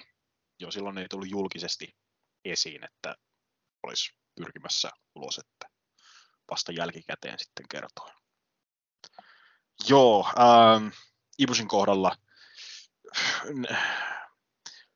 vähän herätti tavallaan niin kuin, epäilyksiä, toivoa tämän Forbidden Doorin pääottelun aikana, jossa Kevin Kelly name-droppaa Kota Ibushin nimeltä, kun Tanahashi iskee Ibushin nimikkoliikkeen Kamikoje polviiskun. Että tässä vielä jotain siltoja pystyttäisiin korjailemaan niin kuin näiden osapuolien välillä, mutta toisaalta vähän epäillä, että sen verran kovaa Ibushi tykitteli Twitterissä menemään ja jotenkin sen hänen äitinsä kanssa, niin se saattaa olla sellainen juttu, että mitä ihan niin kuin, pienillä puheilla korjata. Että mitä Ibushi sitten puuhaa sen jälkeen, en tiedä. Saattaa olla, että no, kyllä uskoisin, että Japanissa niin kuin muitakin firmoja kiinnostaisi ehdottomasti niin kuin Ibushin tasoinen tähti, kumminkin New Japanissa on ollut pushattu pitkään, mutta ei sitten tiedä, että voiko olla kuinka myrkyllinen muille promootioille noiden twiittailuidensa jälkeen. Että no, AEV varmasti ottaisi vastaan, mutta sitten ei myöskään tiedä, että mikä on tämän hetken niin kuin, terveystila noin yleisesti, kun viime vuonna loukkaantumiset vetivät syrjään ja kumminkin miehellä rikas historia vietirimäisen niskansa kanssa, niin onko nämä vihdoin vuosien pumpit tulleet sitten vihdoin kummittelemaan tämän viimeisen loukkaantumisen, karsean näköisen loukkaantumisen seurauksena. Mene ja tiedä. Joo, se on mahdollista, että hän painii Japanissa, mutta joutuisi ottamaan huomattavan palkanalennuksen, kun aika lailla ainut promotio, mikä pystyisi maksamaan New Japan tasosta palkkaa on Noah, koska Cyberfight. Mutta sitten siinä se mielenkiintoinen juttu, että siitä on vähän huhua yleisesti siltä pohjalta, mitä eri painijat on twiitanneet ja mitä hän itsekin sanonut joissa haastatteluissa ja yleisesti mitä on ollut, niin vähän tuntuu siltä, että tilanne Ibushin ja DDT välillä oli se, että hän ei lähtenyt promotiosta parhaalla mahdollisella tavalla. Et Omega sai just kaikki jäähyväiset, Ibushille ei mitään. Ja nyt Sanshiro Takagi on Cyberfightin presidentti.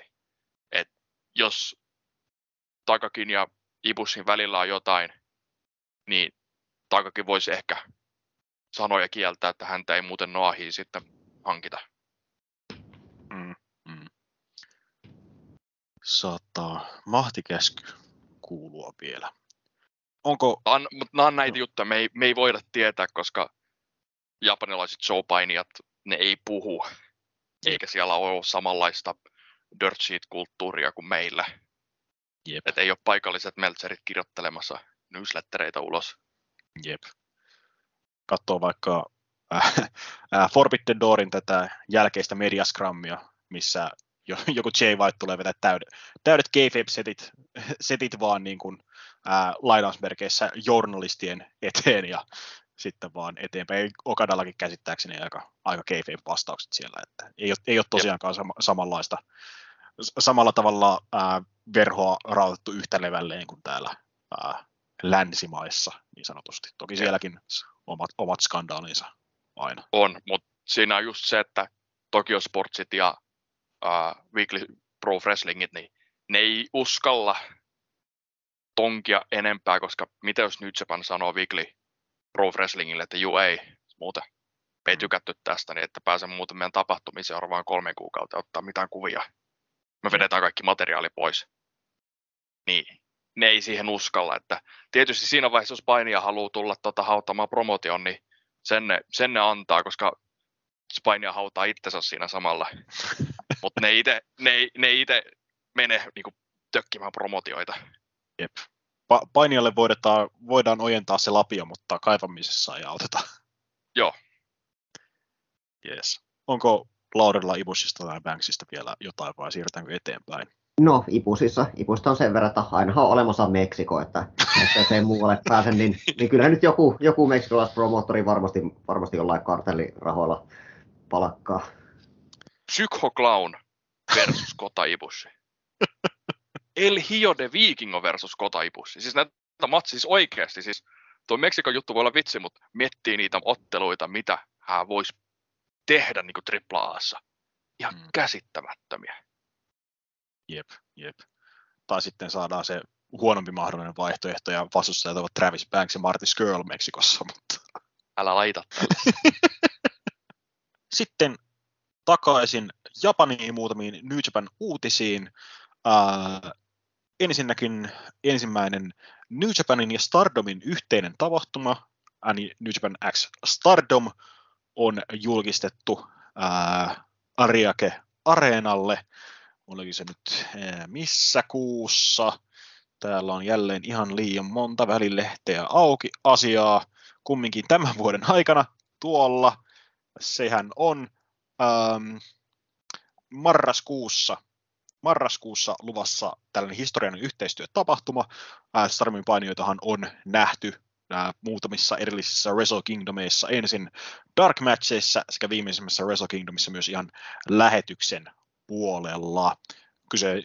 Kyseiset molemmat painifirmat ovat molemmat Bushiroad-firman omistuksessa, niin siitä tämä yhteistyö kumpuaa. Lisäksi G1 Climax-aika on jälleen täällä, ja sehän tarkoittaa, että siihen on painijat ja lohkot julkistettu.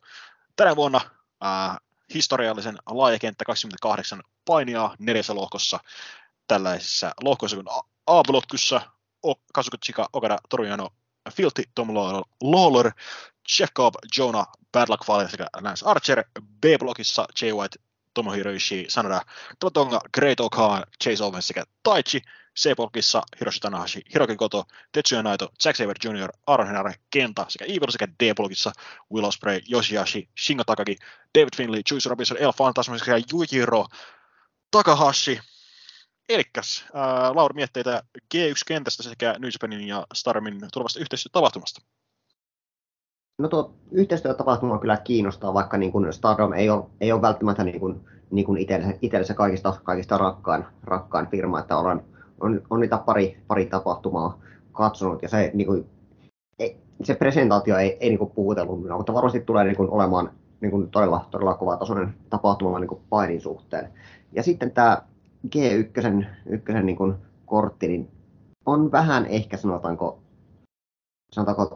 tämä lohkojako vähän semmoinen, että on aika ilmiselvää, että ei ole, että ketkä tulee minkäkin lohkoon voittamaan jo niin kuin tässä vaiheessa, että on niin kuin sen verran sekalainen seurakunta saatu niin kuin näitä nimiä tähän. Ja osa on semmoisia, joita en välttämättä olisi halunnut tuohon ollenkaan. Mutta sitten tässä on totta kai niin kuin todella monta urheiluottelua kuitenkin tiedossa, niin odotan mielenkiinnolla, että mitä sitä tulee. Joo. Mitäs tuumailee Antti? Joo, nyt ollaan palattu tähän 4 kenttään. Se taisi olla joskus ihan 2000-luvun alussa. Tyyliin 2000 tai 2001, mutta silloin taisi olla vain 4 henkeä per blokki. Jep. Niin nyt ollaan tähän palattu tai siirrytty. Ja tuloksenahan on just se, että sä saat pidettyä ne isot nimet erossa toisistaan, säästät muutamat kohtaamiset, ettei niitä tarvitse käyttää sitten G1. Ja painijoiden matsimäärä, se pienenee. Vaikka nyt on enemmän painijoita, niin painijat niitä ei enää tarvitse otella niin paljon, että sen pitäisi auttaa loukkaantumisten kanssa. Ja loukkaantumisesta puheen ollen just Ishii, en tiedä miten paha se hänen loukkaantuminen on, että joutuiko hän välttämään G1 skippaamisen, vai onko hän silloin jo tullut takas. Mutta just kun AEV:ssä oli näitä loukkaantumisia isoja nimillä, niin tästähän Voice of Wrestling uutisoi, että suunnitelmana oli, että siellä olisi ollut ehkä joku muu Lance Archerin lisäksi G1 AEV:stä. Saapi nähdä, että minkälainen se olisi ollut loppujen lopuksi. Olisiko ollut kovempi kortti, vai olisiko just kuten huhuttu Ishii pudotettu pois G1:stä. Ja sen tilalle laitettu just joku AEV-lainen. Mut se on se on vähän se ongelma, kun sulla on 4 blokkia, niin se on vähän ilmiselvää, että ketkä ne tulee todennäköisesti voittamaan tai olemaan niissä finaaleissa. Että niin joku Chase Owens ja kumppanit, niin joo ei. Mutta sekin on heille tapa. Mies on ollut lojaali läpi pandemian ja ei puhu mitään pahaa promotiosta, tekee kaiken mikä pyydetään. Niin sitten välillä sulle annetaan tämmöinen palkinto. Ja sitten tämä Stardomin tapahtuma, Stardom New Japan, se tulee olemaan iso kuin tämä uusi Ariake-areena, mikä rakennettiin sen puretun Differ Ariaken. Ei taidettu samalle tontille, mutta johonkin siihen lähelle. Niin se vetää 15 000 ihmistä täytenä. Joo. Ja nyt kun Japanissa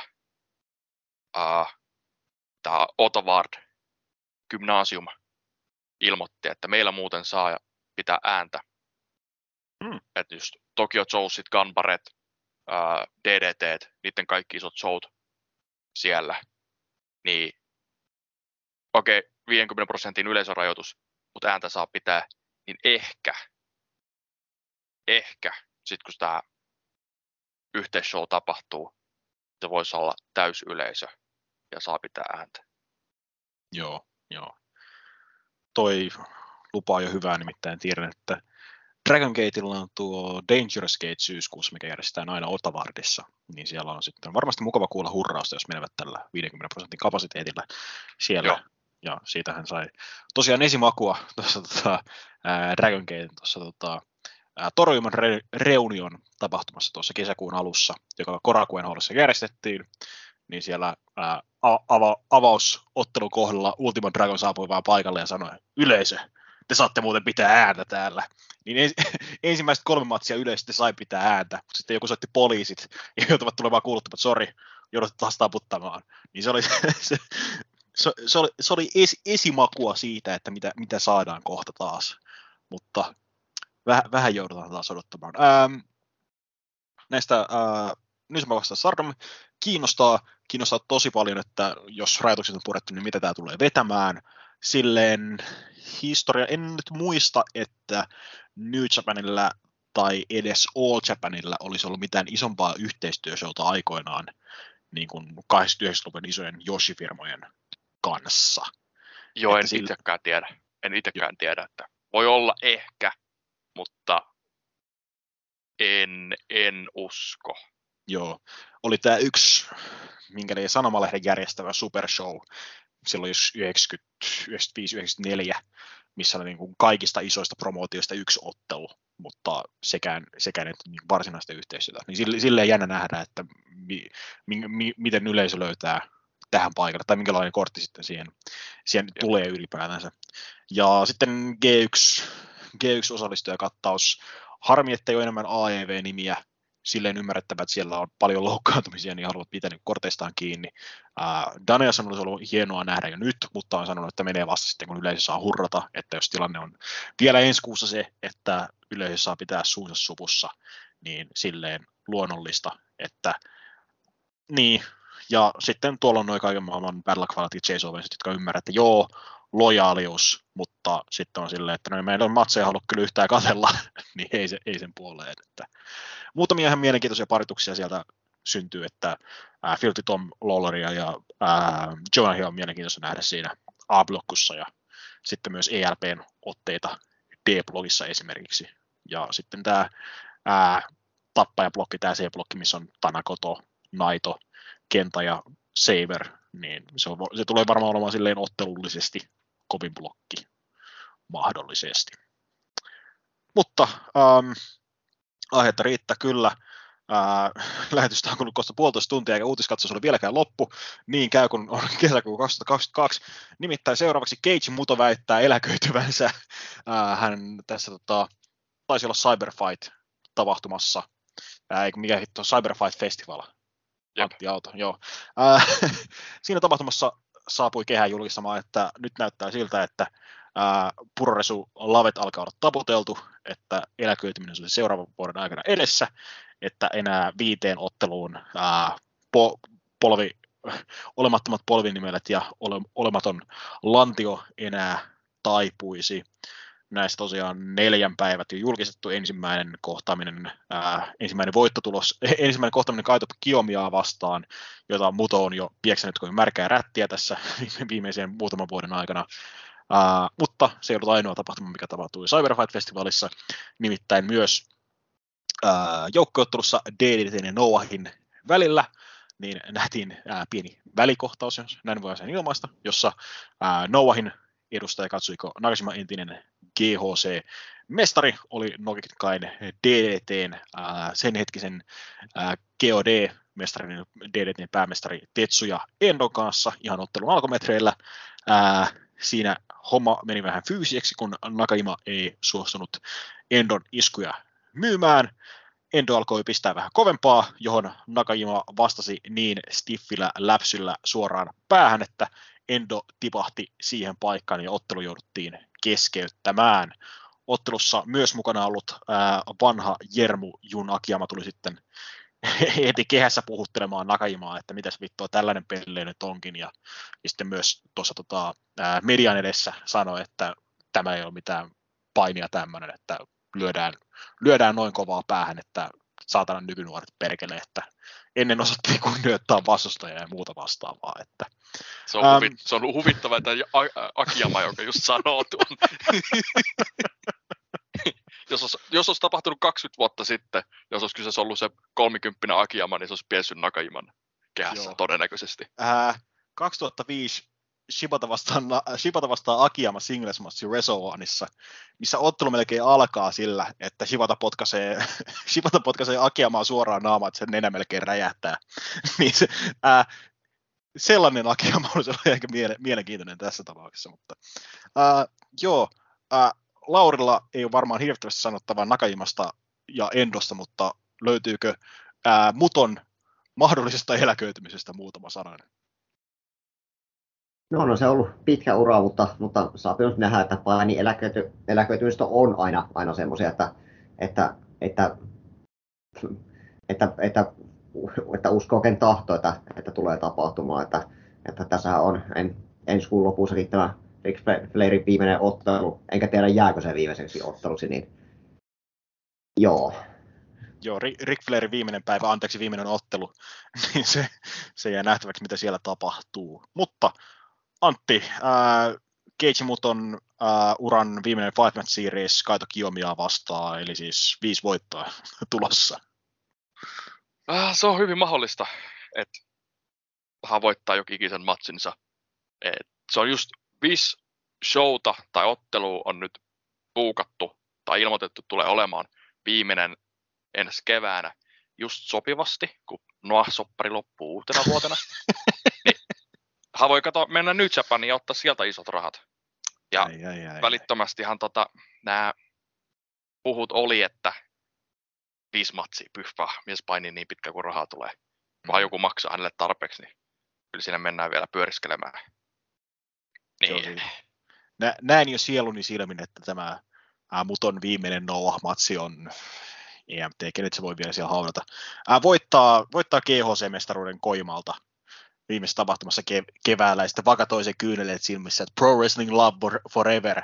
Sitten viikkoa myöhemmin New Japanin anniversary-tapahtuma, missä Keiji Muton saapuu kehään, ja Pro Wrestling Forever Tokyo Domessa nähdään. Oi että. Tuo on ihan hyvin mahdollista. Tuo on aivan mahdollista. Hymyilen erittäin leveästi, kun kuuntelen ja puhun tästä.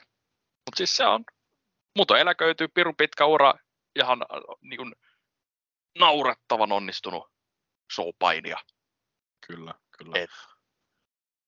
Mutta se on se, kun sulla on negatiivinen määrä polvia ja sun lonkka sanoo riks-räks, niin se on vähän voi. Joo. Ja se on sillensä mielenkiintoista, että vastapallona meillä on Muto, joka pushaa itsensä promotioiden huipulle, koska hän on Muto. Ja sitten toisella puolella meillä on Sting, joka iloisesti pööpöilee AEV:ssä. Näyttää joka matsin jälkeen, että hän painii paremmin ja nopeammin kuin edellisissä matseissa. Hyppii korkealta, tekee kaikkea hullua shittiä. Että on niin kuin, ja olivat kuitenkin samaan aikaan, niin kuin käytännössä aloittivat bisneksen ja olivat isoja kilpakumppaneita aikoinaan. Ja niin kuin, jännä, miten sulla voi olla niin kaksi erilaista legendaa. Mut se on jo Muto eläköityy. Ajan kysymys, mutta itse uskon siihen, että tulee painimaan. Että eihän voi jättää niin kuin nuorille, kuten Tatsui Fuinamille, että joka 68 V ilosti pyöriskelee vielä siellä mukana, että ei he voi hävitä hänelle. Ei. Siis se, oliko se nyt Anniversary Show vai New Japan Cup, New Japan Cupin finaali, missä illan toiseksi viimeisessä ottelussa oli Fujinami ja Tanahashi ja Fuinami, Okada ja joku vastaan Strong Hearts, niin se oli silleen, vittu, Fuinami vetää edelleen hyvin, niin se on silleen, että mutta voi vaan toivoa, että hän liikkuisi 68-vuotiaana yhtä sulavasti. Mutta niin paljon kuin olen tekstimuodossa ja näillä äänialoilla ryöpyttänyt tätä nykyistä Mutoa, niin onhan kyseessä kumminkin japanilaisen showpainin historian yksi isoimpia vetonaoloja 90-luvun yhtenä 3 musketööristä ja sitten pitkälle 2000-luvulle asti myös sitten All Japanin raunioissa ja Resowanissa ja tietysti esiintymiset New Japanissakin tämän vuosituhannen puolella. Mutta Nakajima ja Endo, Antti, mitä tässä meni pieleen ja miten tästä eteenpäin? Endo joutui vakatoimaan mestaruutensa ja King of DDT-turnauksen voittaessa kai uusi KOD-mestari tulee. Kyllä. Mitäköhän tässä meni pieleen? Aika moni juttu. Siitä oli just pari päivää aikaisemmassa pressitilaisuudessa. Nakajima knockouttasi Atsushi Kotoken tiimikaverinsa samanlaisella läpsyllä, koska miksi ei, ja kuulemma siitä saa jo niinku hiittiä. Ja nyt tässä ottelussa, missä hänen ei alun perin pitänyt olla, mutta Marufui meni loukkaantumaan, niin hän nousellas, ei sillä se showpaini nousellas, mutta ihan vaan niinku nousellas Endon iskut. Ja sitten siinä kohtaa, kun sun vastustaja, se ei myy mun liikkeitä, niin laitetaan vähän lisää voimaa. Pikkasen sitä tehdään, näytetään, että niinku come on, myy sitä, että ei me voida vaan läpsytellä menemään. Ja no, Nakajima just läpsytteli läpsyllä Endon sitten yhdellä läpsyllä, niin lujalla läpsyllä, että ukko kaatui ja putosi kuin säkki perunoita ja se oli niinku välittömästi tajuttomaksi ja matsi loppuu sitten siihen, että ei näin. Et Nakajimalla on se tausta ja historia, että hän on hieman kusipää ja vaikea. Ja hänellä on ongelmia melkein kaikkien muiden promotioiden isojen nimien kanssa. All Japanissa se tarina on, että hän kiusasi Kento Miyaharaa. Ja Kento Miyahara on All Japanin ässänä, niin jos Nakajima suunnittelisi All Japanin menon, niin hän sanoisi juu ei. Ja mukava silloin, kun Nakajima oli G1 aikoinaan, niin hän olisi saanut New Japanin toimistoltakin hiittiä jostain syystä. Niin sillä se on vaikeassa tilanteessa. Ja se, miten Akiyama sitten ripitti häntä kehässä, se näki silmistä, että Nakajima oli sillä sitä. Tämä oli puhdas vahinko. tätä ei mitenkään tarkoituksella. Ja tämä on sillensä pirun harmillinen tapaus, koska sä just yhdellä läpsyllä sun nykyisen sisarfirman numero 1 miehen, kun Takeshitaan Yhdysvalloissa, sä tyrmäät ja niiden päämestarin. Niin, ja se heittää niiden kaiken puukkauksen ihan ympäri. Ja nyt ne joutuu just nimeämään uuden mestarin tämän King of DDT:n voittajasta ja mitä tapahtuu seuraavana ja vastaavaa. Ja sitten kun me ollaan kuultu näitä uutisia, että just Nakajima ei olisi ollut tyytyväinen, miten jotkut painijat eivät suostu häviämään hänelle suunnitellusti otteluissa tuossa kevään aikana ja kaikkea tällaista muuta, että selvästi mies ei ole tyytyväinen asemaansa, tyytyväinen nuohissa olemiseen, mutta hänellä ei oikein ole muita vaihtoehtoja. Ja nyt alkaa se, että miten kayfabissä tämä sitten selitetään, mennään eteenpäin. Tuleeko jossain vaiheessa Endo vastaan Nakajima? Todennäköisesti. Jos ne ei tee sitä matsia, se olisi tyhmää, koska siinä jätetään rahaa pöydälle ja vaikuttaa siltä, että DDT:n puolelta porukka on silleen, että tämä oli vahinko. Et vaikka sielläkin ollaan harmissaan, mutta ei olla silleen, että Nakajimalle furut. Tämä on näitä juttuja, että se Akiyama puhui sitten presserissä just siitä, että ja mainittiin, just sanoi itsekin, että hän oli nuorempana oli erilainen, mutta sitten se joskus tajusi, että sitten kun me ollaan painittu, niin nämä muut henkilöt, nämä on mun työkavereita. Ja meidän pitää painia sitten seuraavakin kerralla, että se ei voi mennä tähän näin. Joka oli sille se erittäin mielenkiintoinen presserihaastattelu, kun normaalisti nämä japanilaiset painijat, ne ei riko kayfabeä. Niille se on urheilua. Et nyt kun tämä tapahtui, niin sille se mielenkiintoinen katselmus vähän sinne verhon taakse. Mutta todella vaikea tilanne, just sellainen, että sä et todellakaan halua mitään tällaista jatkossa. Voi vaan toivoa, että Nakajima oppii tästä jotain ja hänelle ei tule nuohin puolelta mitään niin kuin isompia ongelmia tai puukkausta alaspäin. Nämä on näitä. Joo. Firma poliittisesti aivan kauhea tapahtuma. Endolle aivan kauhea tapahtuma. DDT kokonaisuutena aivan kauhea tapahtuma. Nakajimalle varmasti aika kauhea tapahtuma, että ei toki tarkoituksella tehnyt, mutta tekeekö tämä sitten vahinkoa näiden firmojen suhteille? Toivottavasti ei, saman firman alaisena tässä kumminkin ollaan. Tullaanko Endo Nakajima näkemään? Uskoisin myös. Onko se rahamatsi tämän jälkeen? Uskoisin myös.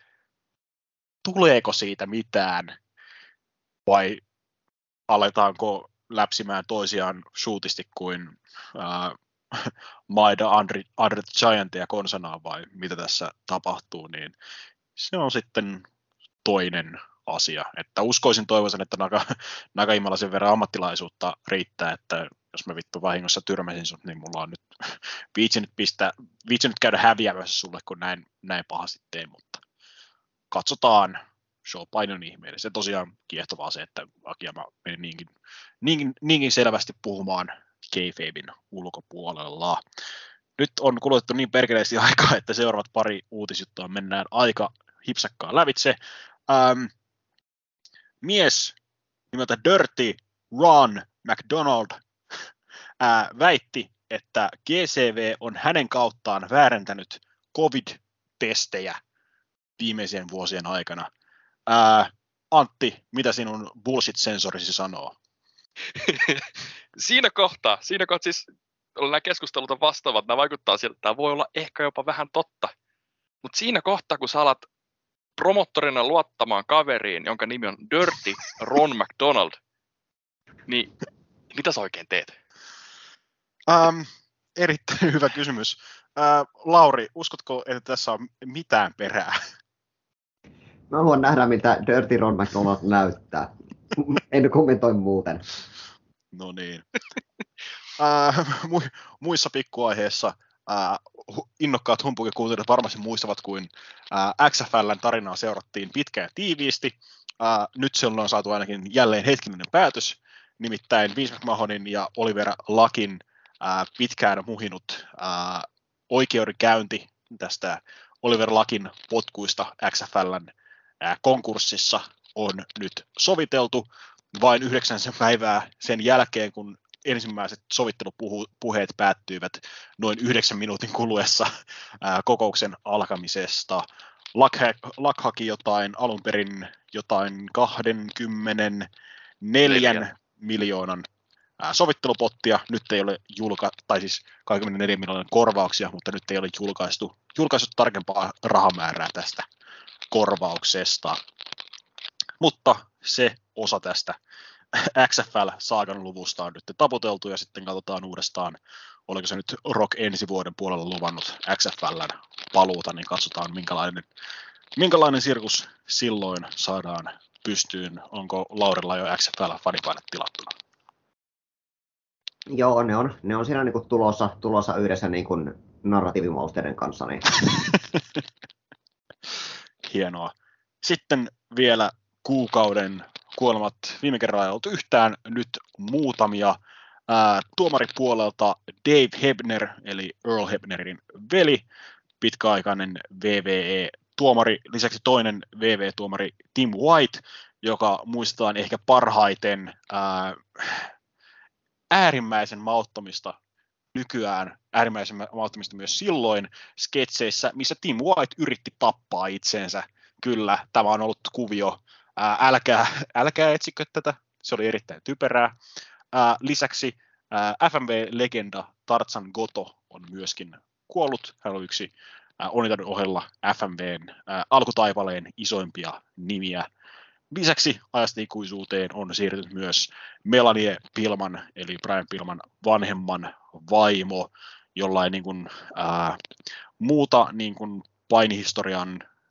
painihistorian niin kuin, vaikutusta ole Brian Pillman nuoremman synnyttämisen lisäksi muuta kuin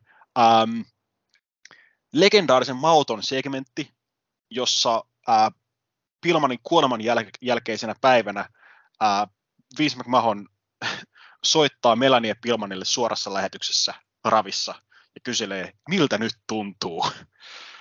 Tällaista tässä kuussa onko Antilla suurempia mietteitä tästä nevikosta? No ei ole niin isoja, mutta niin kuin Dave Hebner, hän teki showpainissa ihan kaikkea. Tuomarin hommat ja sen lisäksi sitten toimistossa producerina WWF:ssä ja myöhemmin sitten TNA:ssa. Ja veikkaan aivan varmasti hän myös silloin ihan uran alkuvaiheessa myös työskenteli myös muissakin paikallisissa promotioissa. Saatan jos valehtelen, niin Jim Crockett vanhemman alaisuudessa ehkä. En ole aivan varma. Mutta siis hän niinku sen tiedon määrän, kaiken mikä hän on nähnyt, niin sen osalta todella paha menestys. Ja toivotaan, että hän on kirjoittanut jotain päiväkirjoja tai vastaavia.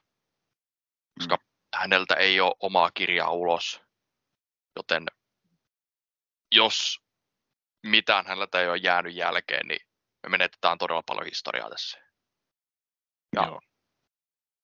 Sitten tämä Tarzan Goto, kuten sanoit, FMVn yksi isoista nimistä ja siltä osin japanilaisen ja myös yleisesti kansainvälisen painin isosta nimistä legendoista, että hän tulee jäämään just Onitan kanssa käytyjen isojen matsien ansiosta porukan muistoon. Ja vaikka hän onkin tunnettu näistä isoista mähinämatseista, räjähdyksistä vastaavista, niin hän oli taitava painija ilmankin niitä. Lance Storm just puhui siitä, että vaikutti siltä, että Koto puukkaajana, niin aina puukkas, kun Lance Storm oli Japanissa, niin ja oli samassa promotiossa painimassa, niin Lance Storm puukkasi itse, tai siis Koto puukkasi Lance Stormin häntä vastaan, koska hän tiesi, että Lance Storm on hyvä painija, niin hän pääsee painimaan, eikä vetämään aina niitä asematseja. Joo. Niin kuin yksi 90-luvun isommista nimistä Japanissa. Jep. Onko Laurilla mietteitä tästä nelikosta? No Dave Hebner ja Melanie Pilman on mulla niin tutuimmat näistä niin nimistä, niin jälleen kerran niin kuolemia tapahtuu ja tällä kertaa se kohdistuu sitten näihin 4. Kevyet mulla tosiaan kaikille. Dave Hebneristä tulee ensimmäisenä mieleen Saturday Night's Main Eventin kuvio, missä Hulk Hogan kohtasi Andre the Giantin iso revanssi WrestleMania 3. Sitten seuraavana vuonna 1988. Eli siis tyyliin katsotuin showpaini-asia ikinä amerikkalaisessa televisiossa, jos muistan oikein. Tai tyyliin yksi katsotuimpia. Niin otteluhan päättyy kuvioon, että jompikumpi Hebnereistä tekee fast countin Hoganille. Ja Hogan menettää vyön Andrelle ja Andre luovuttaa vyön Ted DiBiaselle. Ja sitten toinen Hebner tulee sitten paikan päälle syyttelemään, että meitä on 2 kammottavaksi. Niin aikanaan me nauhoitimme Kullankaivajat podcastin tästä kyseisestä Saturday Night's Main Event -jaksosta. Jos joku ei muista, mikä on Kullankaivajat podcast, niin se oli periaatteessa, että pistettiin Networkista joku tunnin mittainen jakso pyörimään ja kommentoitiin siihen päälle. Nerokas konsepti, en koskaan tiedä, että minkä takia sitä ei tullut 3 jaksoa. Tämä oli 4. jakso, mitä ei koskaan julkaistu. Niin, jäi siitä vaan mieleen, että siitä oli tyyliin minä, Salomon, Ville sekä Tomi, niin varmaan 5 minuuttia kulutettiin, että kumpi noista oli Dave ja kumpi oli Earl, että kumpi teki sen fast count ja kumpi tuli sitten juosten paikalle. Ja good times. Sekin on ehkä jäänyt johonkin bittiä tai johonkin kovalevylle leijumaan, sekin audiopätkä. Mutta nyt ollaan jälleen lähestulkoon 2 tuntia käytetty uutiskatsaukseen. Nyt on korkea aika siirtyä kysymysnurkkauksen pariin. They think they got the answers. I change the questions. Kysymyksiä ollaan saatu hyviä, mutta myös jotain muita kysymyksiä. Te saatte päättää, mihin kategoriaan seuraava kuuluu. Nimittäin, mitä tapahtuu, jos Tairin suussa tuleva mönjä onkin sateenkaaren väristä? Lauri, mitä tapahtuu? Mä en nyt muista, mitä kaikkea ne muut värit tekee. Vihreä, ei sokaise, vaan mä oon joskus, punainen polttaa, musta sokasee, vihreä tekee nyt jotain muuta, hämmentää. Mitä tekee sateenkaaren värinen mönjä, Lauri? No se ilmeisesti johonkin ilmestyy ruukulleen kultaa, vaan näin. Mitäs tuumaa Antti? No, veikkaisin, että ne on niin jotenkin öljypohjaisia, nämä mönjät. Niin ne ei kunnolla sekoitu toisiinsa, jolla tuloksena olisi, että ne kaikki eri värien vaikutukset iskee samaan aikaan, jolloin se harmittava henkilö, joka sai nyt tämän sateenkaarimönjän naamalleen, niin se ei oikein tiedä, että miten tämä pitäisi myydä. Niin loppujen lopuksi alkaa vähän sätkimään maassa kuin Finn Balor konsanaan. Joo, sateenkaaren värinen mönjä. Niin, hyvä kysymys. En tiedä, mitä siitä tapahtuu, mutta saattaa näyttää paremmalta kuin VV-meikkaus, jos sanotaan näin. Kun ollaan nähty AEV X New Japan Super Show Chicagossa, niin miten näkisitte New Japan X AEV Super Show Japanissa toteutuvan? Millä tavalla tämä Antti toteutuu? Se on Wrestle Kingdom päivä 3. Kyllä. Tokyo Domessa vai jossain muualla? Varmaan Tokyo Domessa, jos se on mahdollista. Nonni. Eikä mitään pesistä vastaavaa päällä, mutta se on se todennäköisin. Uskot, Tai, että... joku sillä... Dominion päivä 2, koska Osaka Joe Hall on sairaan iso paikka. Ja se sopisi AEVlle hyvin, koska siinä ei ole Fulgarin ja Revolutionin välissä. Siinä on just mukava tällainen muutaman kuukauden pätkä, niin se sopisi täydellisesti siihen keskelle. Jep. Mitäs tuumaa Lauri? Ei lisättävää tähän, mutta jos se on Tokyo Domessa, niin Dave Meltzerin peris räjähtää. Ei se Dave on nyt niin positiivinen ollut AEVstä, mutta ei ole tosiaan vielä tämän Forbidden Doorin arvioitaan julkaissut, että vähän pelottaa, että minkälainen lumisade siellä on tiedossa. Miten toteutuu Japanissa? No toivottavasti hyvin. Kyllä itsekin näkisin, että Tokiossa se sitten järjestetään kumminkin se isoin painin polttopiste siellä. Ei välttämättä Domen 3. päivä, mutta no, mikä siellä olisi sitten seuraavan kokoinen iso areena Tokiossa, niin sinne sitten vaan sillä kortilla. Että toki samanlaista niin kuin,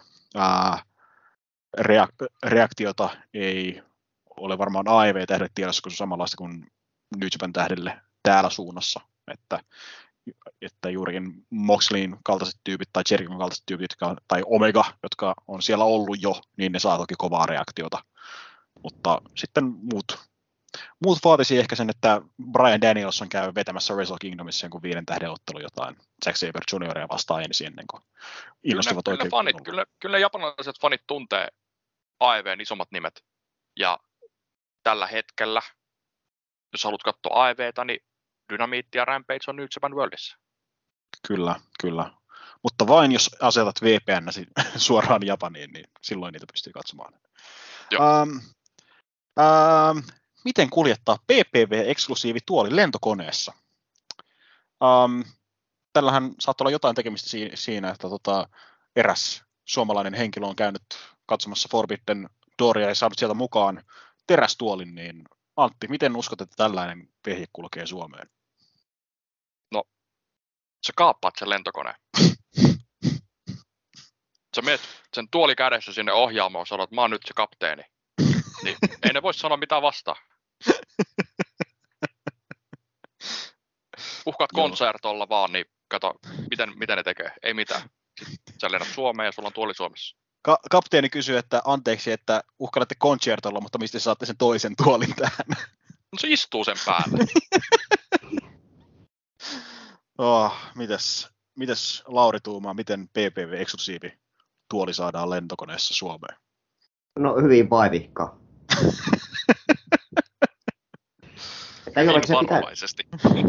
Jollekin se pitäisi saa vaan tuulista läpi, niin eiköhän se niin kuin... No, siinä on omat haasteensa, mutta eiköhän se ei varmasti joku ratkaisu aina löydy. Ja vaikka se lentokoneen kaappaaminen, se on hyvä ratkaisu, mennään sille. Joo. Tässä vaiheessa on hyvä huomauttaa, että panelistit edustavat omia näkökulmiaan, eivät näissä Marksidin virallisesta kantaa. Niin, miten PV-eksklusiivi tuoli kuljetetaan lentokoneessa? No, ruumassa. Veikkaus. Onko Chicago paras painikaupunki? Vaihtoehdot ovat kyllä tai kyllä. Lauri, onko Chicago paras painikaupunki? No jos pitää noista vaihtoehdoista valita, niin kyllä. Antti. On. Joo, ja mä itse kysyin tämän kysymyksen ihan sen takia, että pystyn sanomaan tänne, että Chicagon yleisö Forbidden Doorissa. Vitsis oli kuuma alusta loppuun saakka. Se ei väsynyt ollenkaan keskellä. Se hurras jokaista painiaa. Tanahashi sai enemmän hurrauksia kuin Moxley. Et se kun sulla on hyvä yleisö, niin se auttaa nostamaan sen shown ihan eri tasolle. Ja Chicagon yleisö kerta toisensa jälkeen on tehnyt sen. Et jotkut valittaa, että vitsi kun te chicagolaiset saatte näitä tapahtumia niin paljon vastaan. Joo, ne saa, koska ne on niin pirun hyviä yleisöjä. Aina tupa melkein täynnä ja aina äänekäs, niin sitten ihmetellään, no perkele, minkä takia niitä siellä jatkuvasti ravaatte? Mitä tulkaa tänne Corpus Christiin mieluummin, täällä on mukava hiljasta. Joo, sanotaan, että mahdollisesti. En ole kaikkia painikaupunkeja välttämättä nähnyt, niin en osaa sanoa. Sitten, paljonko maksaa iso olut, limppari ja 2 hodaria United Centerissä? Olettavasti Forbidden Doorin aikaa. Minulla on tähän vastaus, nimittäin olen saanut sen tältä kyseiseltä henkilöltä, joka nuo kyseiset tuotteet sieltä osti, mutta tässä vaiheessa on Lauri, paljon uskot tämän kattauksen maksaneen? No se varmaan ollut kyllä melko hintava popsi, että heitetään, että no en osaa nyt heittää mitään hinta-arviota. Heitän jotain. No heitetään tommonen satsi, hetkinen. $47. Alright. Mitäs tuumaa Antti? Sulla on kuulemma jopa insider-tietoa paikallisen oluen hinnoista. Joo, mä tiedän sen, että United Centerin olut maksaa $15 tuoppi, joka on aika kallista. Mutta mä en tiedä, miten paljon iso olut maksaa. Se on varmaan ehkä $18. Tai sitten sekin on vaan niinku 15 paikalla, aivan sama. Mutta jos jatketaan tällä samalla linjalla, niin limppari, se on ehkä se joku 10. Ja koska se on iso limppari, ja sitten 2 hodaria, ei mitään haju miten isoja, mutta mennään nekin, että nekin olisi niinku 10 kappale. Eli siinä meillä on niinku 20 oluseen, 10 limppariin, 20 hodareihin, eli $50. Ja oikea vastaus on suoraan saatu Chicagosta tuossa jokunen tunti sitten. Se kustansi $44 sekä 63 penniä, kun noita nyt on. Eli Lauri on hieman lähempänä, onneksi olkoon. Kiitoksia, mutta molemmat oltiin kyllä niin kuin vähän hajulla, että miten paljon se voisi maksaa. Niin. Kyllä. Ehkä siellä on saatu joku könttäalennus näistä 2 hodarista, että sen takia se on vaan $44,63. Mutta sen takia, kun sulla on $15 olut, niin jostain syystä Forbidden Doorin pääottelun aikana yleisössä alettiin tappelemaan. Mieti siitä, sä vedät 4 tuntia olutta siellä, ihan pirun kallista olutta. Mä arvaan maksanut jo 100 niistä sun tuopeista. Ja sit sä päätät, että nyt kun Moxley ja Tanahasi alkaa ottaa matsin, mä alan tappelemaan. Mä alan tappelemaan niiden turvamiesten kanssa myös. En kyllä käsitä, että jos on helvetti $15 oluet, niin niitä nauttisi enemmän kuin yhden, mutta mäpä en olekaan alkoholin suurkuluttaja, niin mitäpä minä tiedän. Kumman kanssa tappelisitte mieluummin Adam Colein kokoisen ankan kanssa vai 100 ankan kokoisen Adam Colein kanssa? Lauri. No kyllä, mä nyt ottaisin 100 ankan kokoista Adam Colea, koska linnut on ihan helvetin pelottavia. Että ei se Adam Colekaan mikään niinku pieni mies kuitenkaan ole, niin se olisi niinku todella pelottava kokemus, niin mieluummin otan 100 ankan kokoista Adam Colea. Joo, mites Antti? Mä lähden ihan eri linjoille, koska Adam Cole on pieni kaveri. Niin. Mä otan yhden Adam Colein kokoisen ankan, koska sit se on ihan niinku hallittavan kokoinen eläin. Niin se vielä niinku toimisi, mutta jos mulle 100 Adam Colea juoksemassa ympäriinsä, niin miten sä niiden kanssa pystyt diilaamaan, että nehän pystyy vaan niinku vyöryttämään, mutta yksi iso ankka, niin, tai siis pieni ankka, se on Adam Colein kokoinen, niin se on niinku vielä hoidettavissa. Joo, mulla on valitettavasti siivekkääsiin liittyviä traumoja, joten ehkä mä ottaisin mahdollisuuteni näiden 100 ankan kokoisen Adam Colein kanssa. Että Adam Colein kokoinen ankka on, puhutaan kumminkin ehkä joutsenen kokoisesta siivekkäästä. Ja minä olen 2-vuotiaana joutunut joutsenen kanssa lainausmerkeissä tappeluun, eli minä asetin sormeni liian pitkälle, joutsen puraisi ja minä itkin. Ehkä otan mahdollisuuteni 100 pienemmän Adam Colein kanssa. VCV:llä oli oma maskottinsa Wildcat Willie. Minkälaisen maskottihahmon loisitte lempipromootiollenne? Antti. No siis, eihän ei mun tarvii luoda ollenkaan maskottia, koska DDT:llä on jo tää oma maskotti. Pokotan, totta. Pokotan, kyllä. Se on helppoa, kun valitsee oikeat firmat. Lauri, Lauri, minkälaisen maskotin Impact Wrestling kaipaa?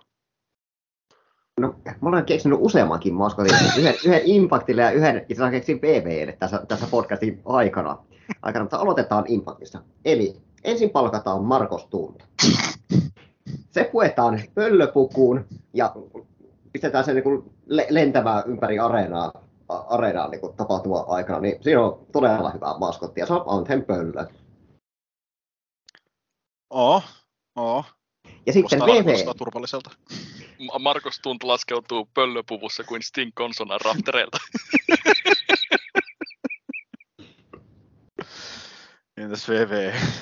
No niin, tämä on sitten tämmöinen Gary the Grapefruit, niiden kaveri, joka on siis semmoinen 2-metrinen greippi, jolla on ihan helvetin isot lihakset.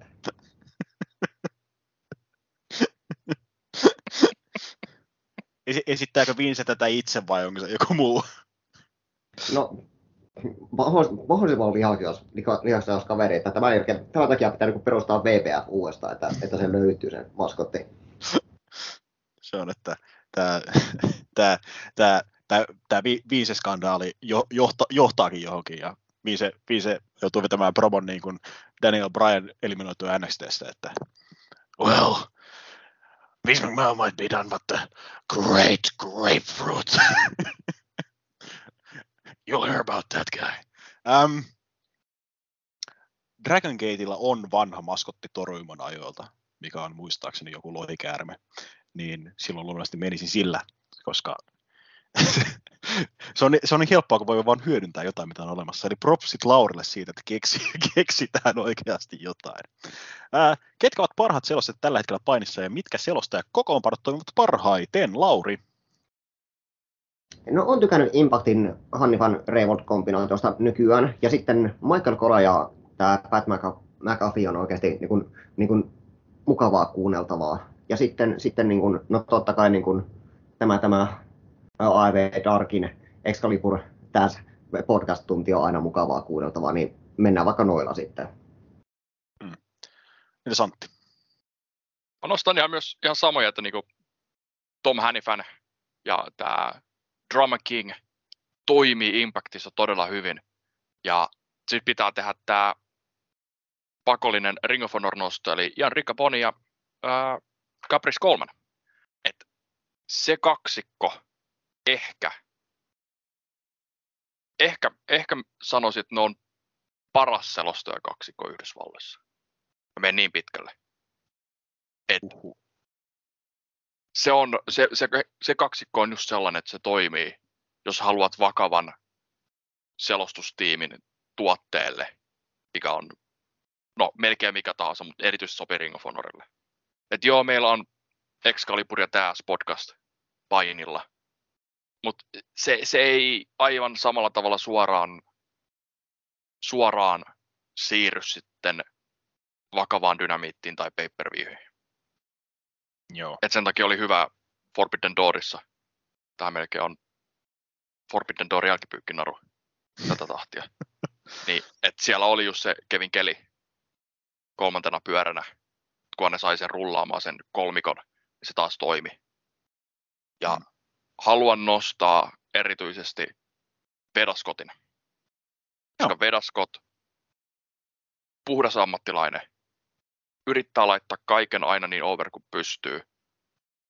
On niin selvästi niin joko opiskellut painijoista, mitkä tulee olemaan niissä otteluissa, tai sitten valmiina tietää, niin hän on osaava, ammattitaitoinen, tietävä selostaja. Ja hän on pelkkää plussaa, koska niin monessa Indy-promotiossa se selostus on kohtuu iso miinus. Ja Vedascot on käytännössä aina ollut pelkkää plussaa. mitä on kuullut hänestä. Et kai nyt yhtään yritä haukkua Kevin vitun Gilliä, vittu saatana perkele. Ehkä hieman. Joo. Excalibur omasta mielestäni edelleen paras englanninkielinen selostaja, tiimi Täsen kanssa tosi hyvä, ja saa myös yleensä kannettua Jim Rossia ja Tony Schiavoneia Dynamiitissa vähintäänkin jonkun verran. Jos haluatte todisteen siitä, että kuinka hyvä Excalibur oikeastaan on, niin kuunnelkaa ne pari jaksoa, oliko nyt toissa syksyltä, jossa Excalibur ei ollut selostuspöydällä, jolloin kolmikko Schiavone ja Ross hoiti Dynamiitin, niin siinä oli ero kuin yöllä ja päivällä. No oli ihan kauheita Dynamiitteja kuunnella. Joo. Mutta muuta, Vera Scotti oli hyvä nosto, Impactin ja Ring of Honorin selostuskaksi toimii erittäin hyvin. Japanista haluan kuitenkin nostaa Stuart ja Pickering kombon, vähintäänkin Noahia selostaneet, sekä jompikumpi oli selostamassa jotain Stardomiakin kai. Joo, Stuart on tehnyt Stardomia. Joo. Niin sitä vähän, kun olen Noahia katsonut Enku-selostuksella, niin se on toiminut. Sekä lisäksi paljon Dragon Gate-nosto, eli Jay Church sekä Ho Ho Lun, kyllä, juuri se Ho Ho Lun, ovat yllättävän toimiva kombinaatio Dragon Gatein englanninkielisessä selostuksessa, lähinnä koska Jay tietää Dragon Gateista kaiken, mitä pystyy tietämään, ja Ho Hokin pystyy välillä sanomaan pari sanaa. Tämä kombinaatio vaan korostuu sen hyvyyttä silloin, kun Jaylle marssitetaan englanninkieliseen selostuskoppiin painijoita, jotka härintuskin osaavat puhua englantia. Että, kun paikalle marssitetaan Genki Horiguchi, joka on kuitenkin ollut Dragon Gateissa niin kuin Torymanin lähestulkoon alusta asti, ja Jay tietää melkein firman historiasta enemmän kuin hän, niin tietää olevansa hyvissä käsissä. Tämän kuun aikana on kertonut aika reilusti materiaali Humpuukiin. No shit. Mitkä ovat todennäköisesti tai ennusteet teidän puolelta? Humpuukirous iskee taas ja veikataan seuraava Humpuukin kirous. Antti, se on varmaan selvää, että Humpuukin kirous iskee, mutta mihin se iskee? No mä mietin semmoista, niinku, ei ehkä niinku worst case skenaariota, että mikä on niinku iso uutinen, mutta otetaan tämmöinen nyt oleva uutinen ja työnnetään sitten vähän eteenpäin, että nämä Adam Colein tämä loukkaantuminen. Eli nyt oli vähän niinku mukamas uutista, että hän olisi saanut aivotärähdyksen Samoa Joeta vastaan. Ja nyt hän selvästi saa aivotärähdyksen tässä Fourwayssä.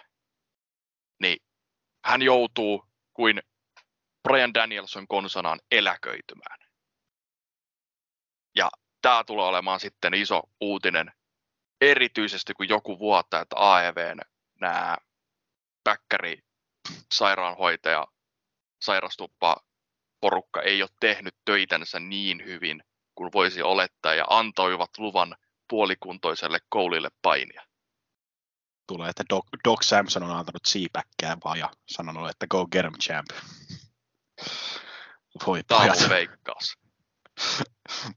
Sormet ja varpaat ristiin, että Antin veikkaukset ei käy toteen. Lauri, mikä on seuraava Humpuukin kirous?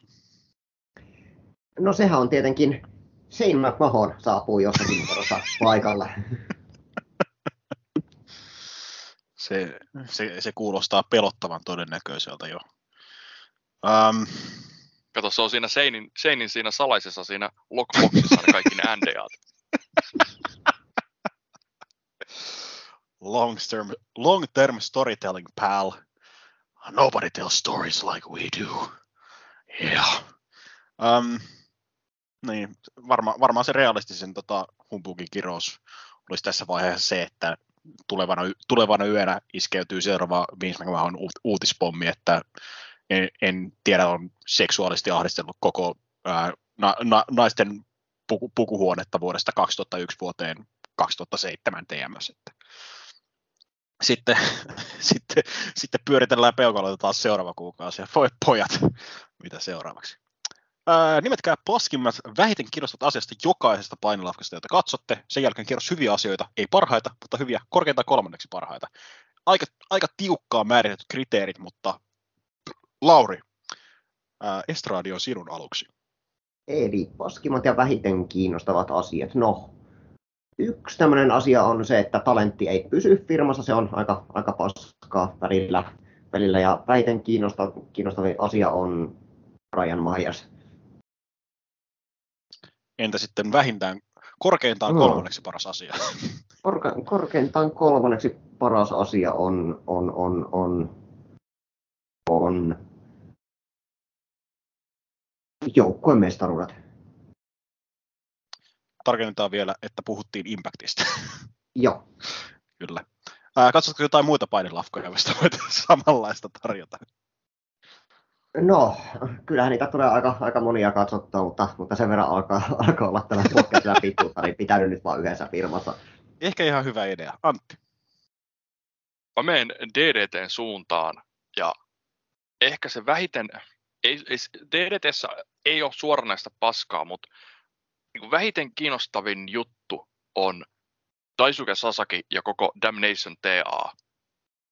Puhtaasti sen takia, koska sä tuut, aina kun sä tiedät, okei, niillä on joku multimani tai hänellä on singles-matchi, sä tiedät, että sieltä tulee se MJ Paulia ja tää Canon uutena kaverina ja ne sekaantuu siihen matsiin ja siitä aseita käytetään ja se, niin kun sä tiedät sen, että okei, se sekaantuminen tulee jossain vaiheessa.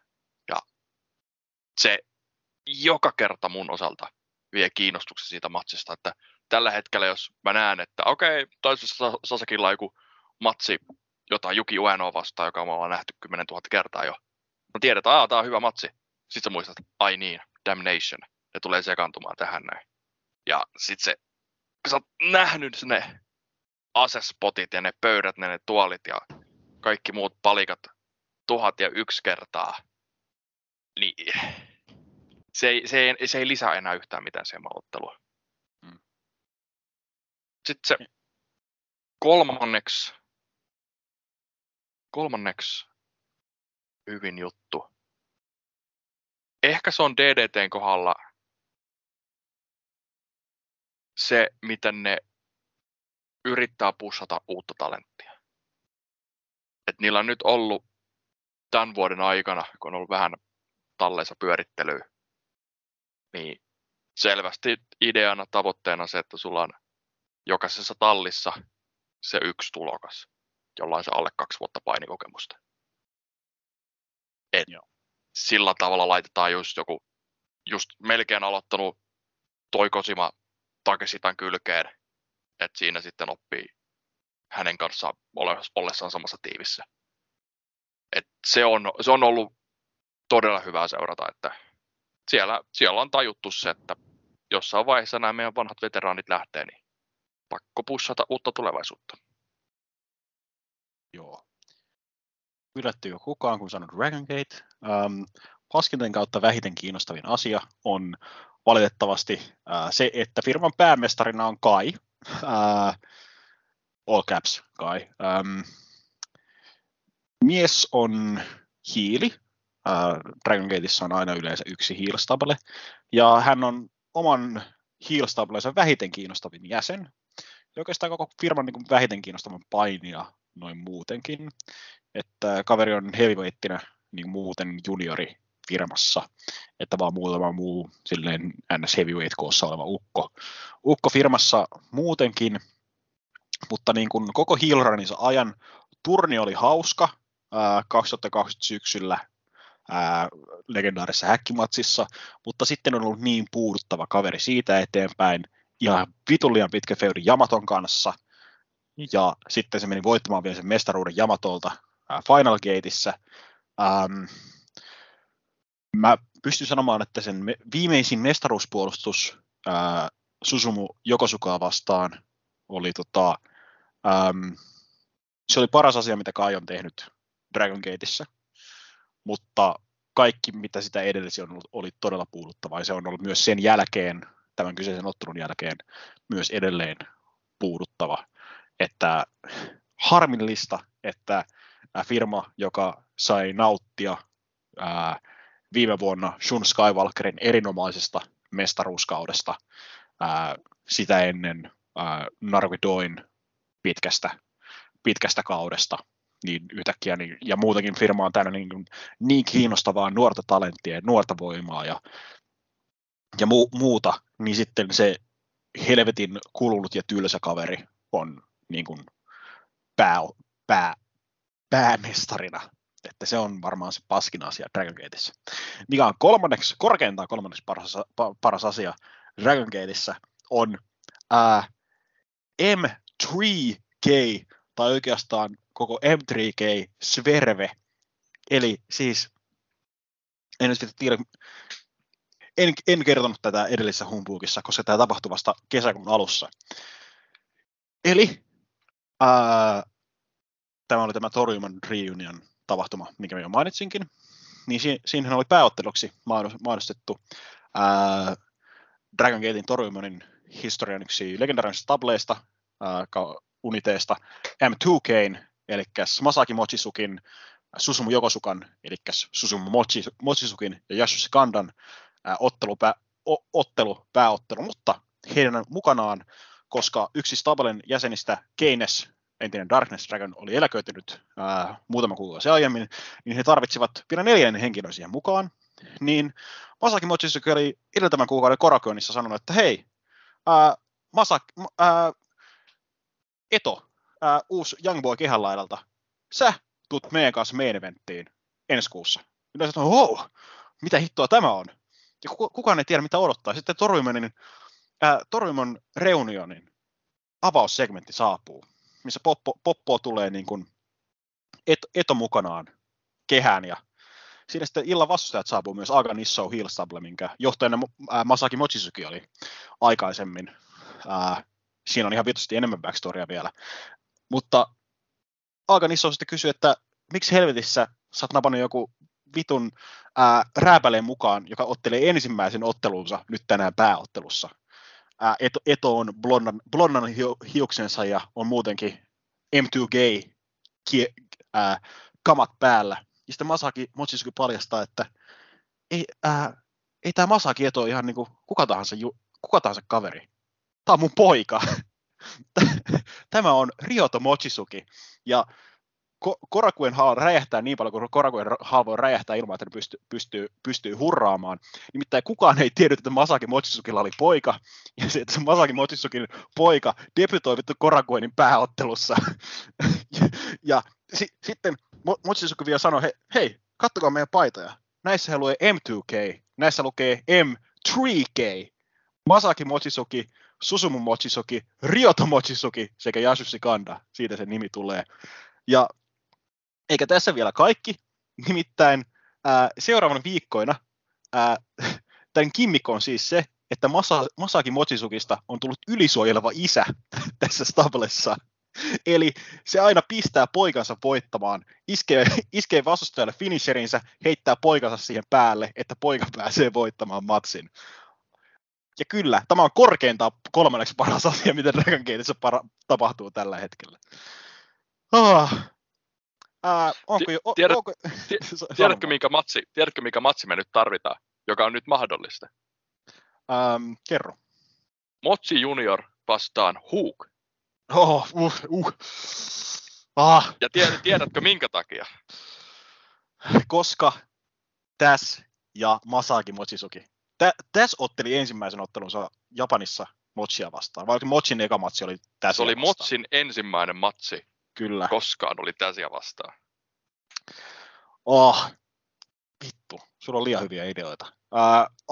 Ei ollut mun idea, mä varastin sen. Perkeleen. En mä nyt niin originelli ole. AEV, miksi ette ole jo aloittaneet Dragon Gate-yhteistyötä?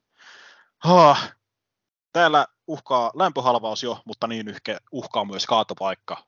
Suunnaksi se.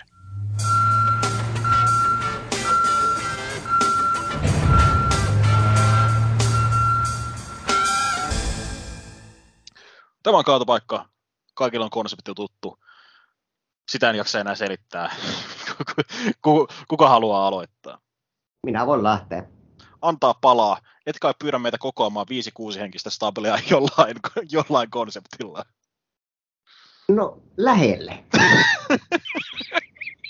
Teidän pitää nyt puukata kaksi ottelua.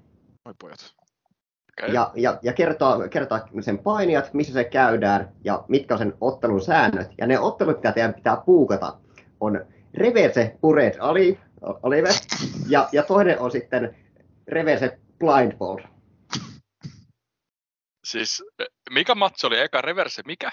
Reverse Buried Alive-ottelu. Ja Reverse Blindfold.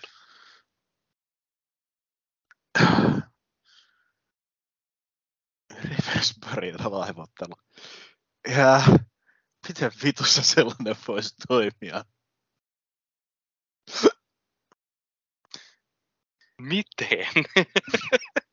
Siis se on ottelu, mikä alkaa mausoleumista ja se, kun pääsee ensimmäisenä ulkoilmaan, niin se on silloin se voittaja. Se voi olla Reverse Buried Alive-ottelu. Mutta sitten se pitää olla vittu Undertaker vastaan Mil Muertes tai vastaava. En minä tiedä. Molemmat on haudattu sen verran monta kertaa, että pitää nähdä kimmikottelu, jos se oikeasti nouseekin sieltä. Mä tiedän. No niin. Mä yhdistän nämä kaksi matsia. Kyllä. Kerro ihmeessä tarkemmin. Venuena on Mall of America. Ja tavoitteena on päästä pois sieltä ostoskeskuksesta samalla, kun se yleisö, joka on lainausmerkeissä katsomassa sitä matsia, niin niiden silmät on sidottu, eikä ne näe, missä te ootte, ne painijat.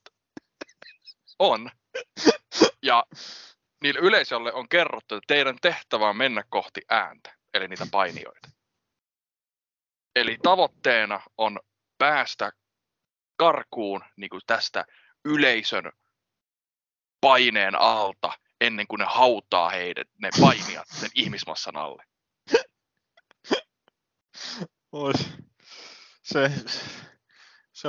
Se on voittajaehdotus siinä. Reverse Blindfold-ottelu on se, että yleisö ei voi katsoa sitä. Minkä takia Vince Russo ei keksinyt tätä? Bro, I got this idea, bro. People say they wanna fire Russo. Well, we blindfold them. So they can't see what the fuck I'm doing here. Niin, kato, jos Russoa ei näe, niin Russo ei ole olemassa.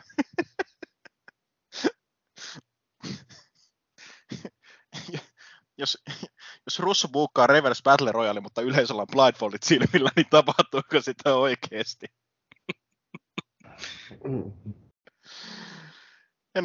Mennäänkö eteenpäin? Mikä on, Antti, sun kaatopaikka-aihekysymys? Mikä helvetti? Okei, eli DDT:ssä on talli. Te 37 kamina. Se lausutaan te, saunakamina. Kyllä. Heitä yhdistää Takesitaa, Uenoa, Sunmaa ja Toi Kosimaa. Se, että kaikki tykkää saunasta. Sen takia tallin nimi. Teidän pitää keksiä talli, jonka nimi tulee jostain paikasta. Ja keksiä siihen, no sanotaan vaikka 3 jäsentä, että se on vähän helpompi, jotka tykkää tästä paikasta. Jaha. Eli 3 kaveria, jotka tykkää jostain paikasta ja ovat tallissa sen takia. Jaa. Ja jolla tietysti joku siihen paikkaan liittyvä nimi. No niin, eli tallin johtaja on Tony Khan. Ja sen muut jäsenet on Chris Jericho. Eihän White Claw ole paikka, hyvänä. No, vaihdetaan White Claw Twitteriin. White Claw of Fear. Vaihdetaan White Claw Twitteriin ja hetkinen, ketkä on semmoisia hirveän aktiivisia somessa, niin se otetaan Matt Cardonalta totta kai mukaan ja sitten ketäs muita. Hitto viekö. Hetkinen, ketkä on erittäin aktiivisia somessa? Nyt lyö pää aivan helvetin tyhjää tässä. Nyla Rose postaa Twitterissä aktiivisesti. Joo, otetaan se. Ja kuka se olisi kolmas? Kolmas olisi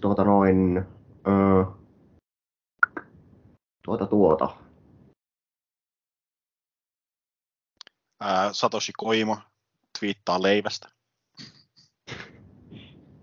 No, Kojima olisi vasta se yksi ehdokas sitten, kun ei nyt muutakaan keksi, kun alkaa aivot lähettää melkein 3 tunnin jälkeen jo aivan niin kuin seis. Joo. Mitäköhän tätä itse keksisi paikkaa jostain paikasta? Saunakamina toimii niin hyvin, niin mikä olisi?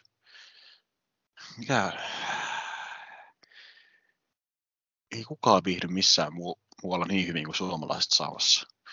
Tai japanilaiset saunaajien todella saunassa.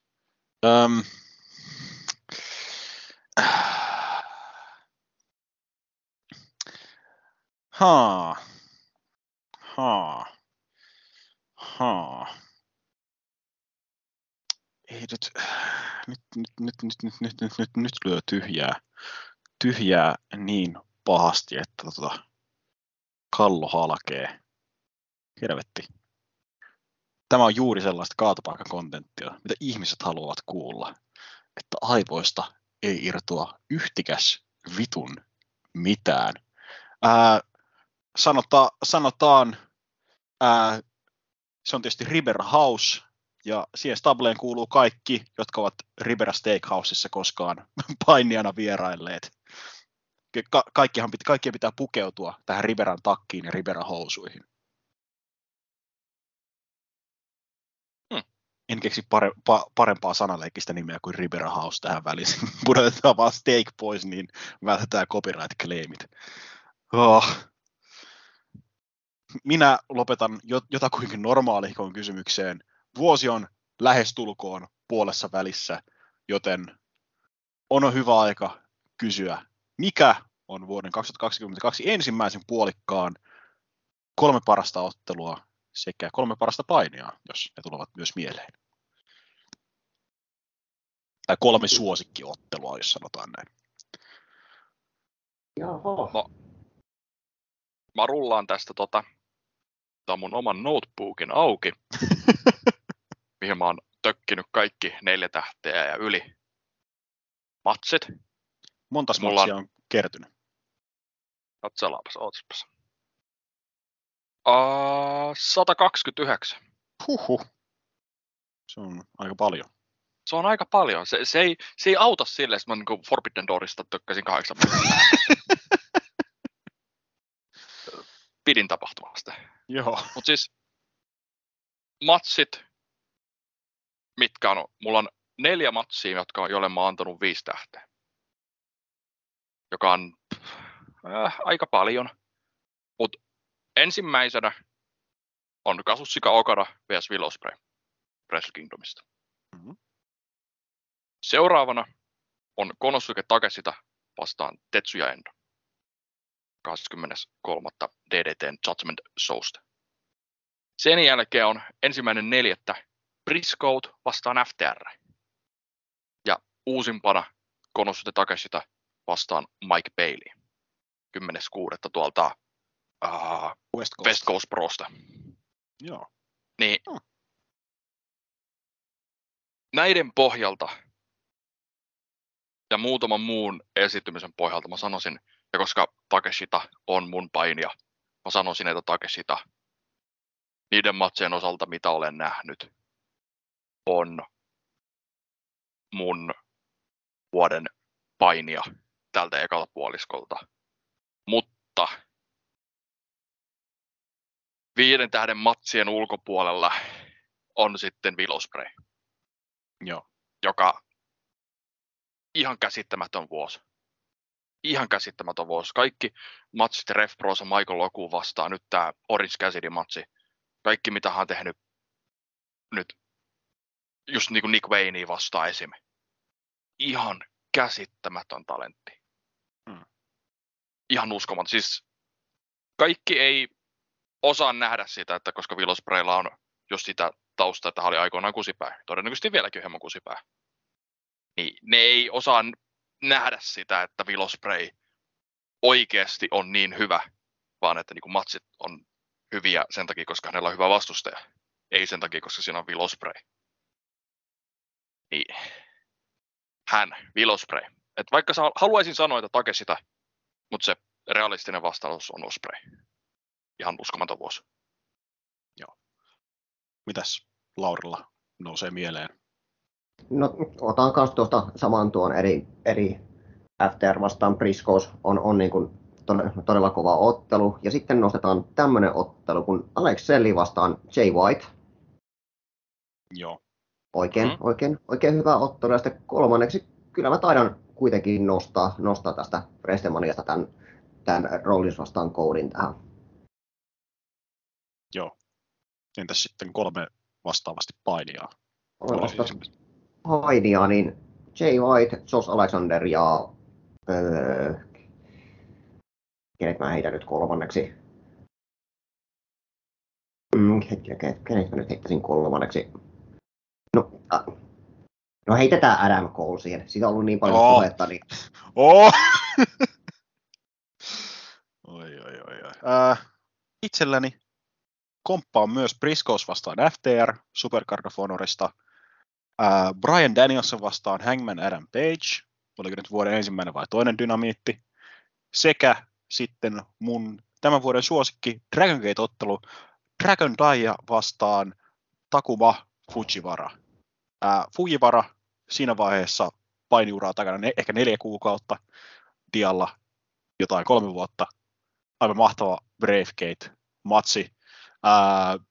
Todennäköisesti joku matsi tulee menemään siitä vielä Dragon Gateissakin ylitse, mutta siitä nautin aivan perkeleesti. Dragon Gatein nuorisosta maailman parasta. Fujiwara vuoden tulokas, se on fakta. Siitä ei voi väitellä, se ei ole mielipide, se on puhdas fakta. Kaikki muut mielipideet ovat väärässä. Mitä painioihin tulee, Dragon Gateista Shun Skywalker on nyt lisännyt sen lisäksi, että hän on erinomainen painija. Hänestä on myös kuoriutunut aivan helvetin erinomainen hahmotyöskentelijä, mitä ei nähnyt kukaan tulevan joskus vuosi sitten, mikä on aivan maagista katsottavaa tämän vuoden aikana. Myös koska kyseessä on maailman paras painija, niin mä olen lakiteknisesti velvoitettu mainitsemaan Bryan Danielsonin tässä. Niin maaginen mies on ollut myös tämän ensimmäisen puolivuotisen aikana. Ja sitten 3. nimi, perkele, sanotaan Speedball Mike Beatty, koska on ollut niin hienoa nähdä miestä taas niin kuin Yhdysvaltojen puolella tositoimissa ja isoissakin, tai no askelta isommissa kuvioissa. Ja se on siinä. Tämä on ollut Kesäkuun Eläköön Humpuuki. Hyi helvetti pituutta. Nyt on kyseessä mammutti. Kiitoksia, että jaksoitte mukana roikkua. Lauri ja Antti. Etenkin Antin tulituki uutisosastolla oli ihan ärvestettyä tähän väliin, että tervetuloa taas toistamiseenkin linjoille. Kyllä, itsekin tästä, kunhan hiljalleen saadaan tää taputeltua, niin laittelen saunan tosta lämpenemään ja nautin tästä, kun ulkona on vain 18 astetta. No, mä kuule ajattelin tehdä aivan saman jutun. Ai että.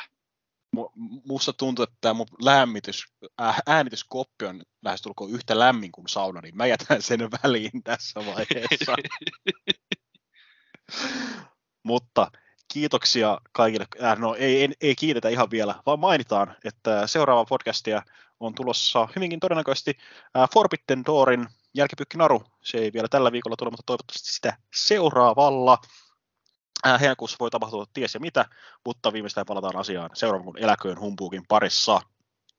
Toivottavasti uutispommi ei räjähdä noin 2 tuntia tämän nauhoituksen päättymisen jälkeen. Smarkside löytyy tietysti sosiaalisesta mediasta. Keskusteluun pääsee mukaan Discordissa. Kiitoksia Laurille, kiitoksia Antille ja minä kiitän teitä kaikkia kuuntelusta. Sanon anteeksi, sanon Ioni, sanon MDG ja sanon tietysti ensi kertaan.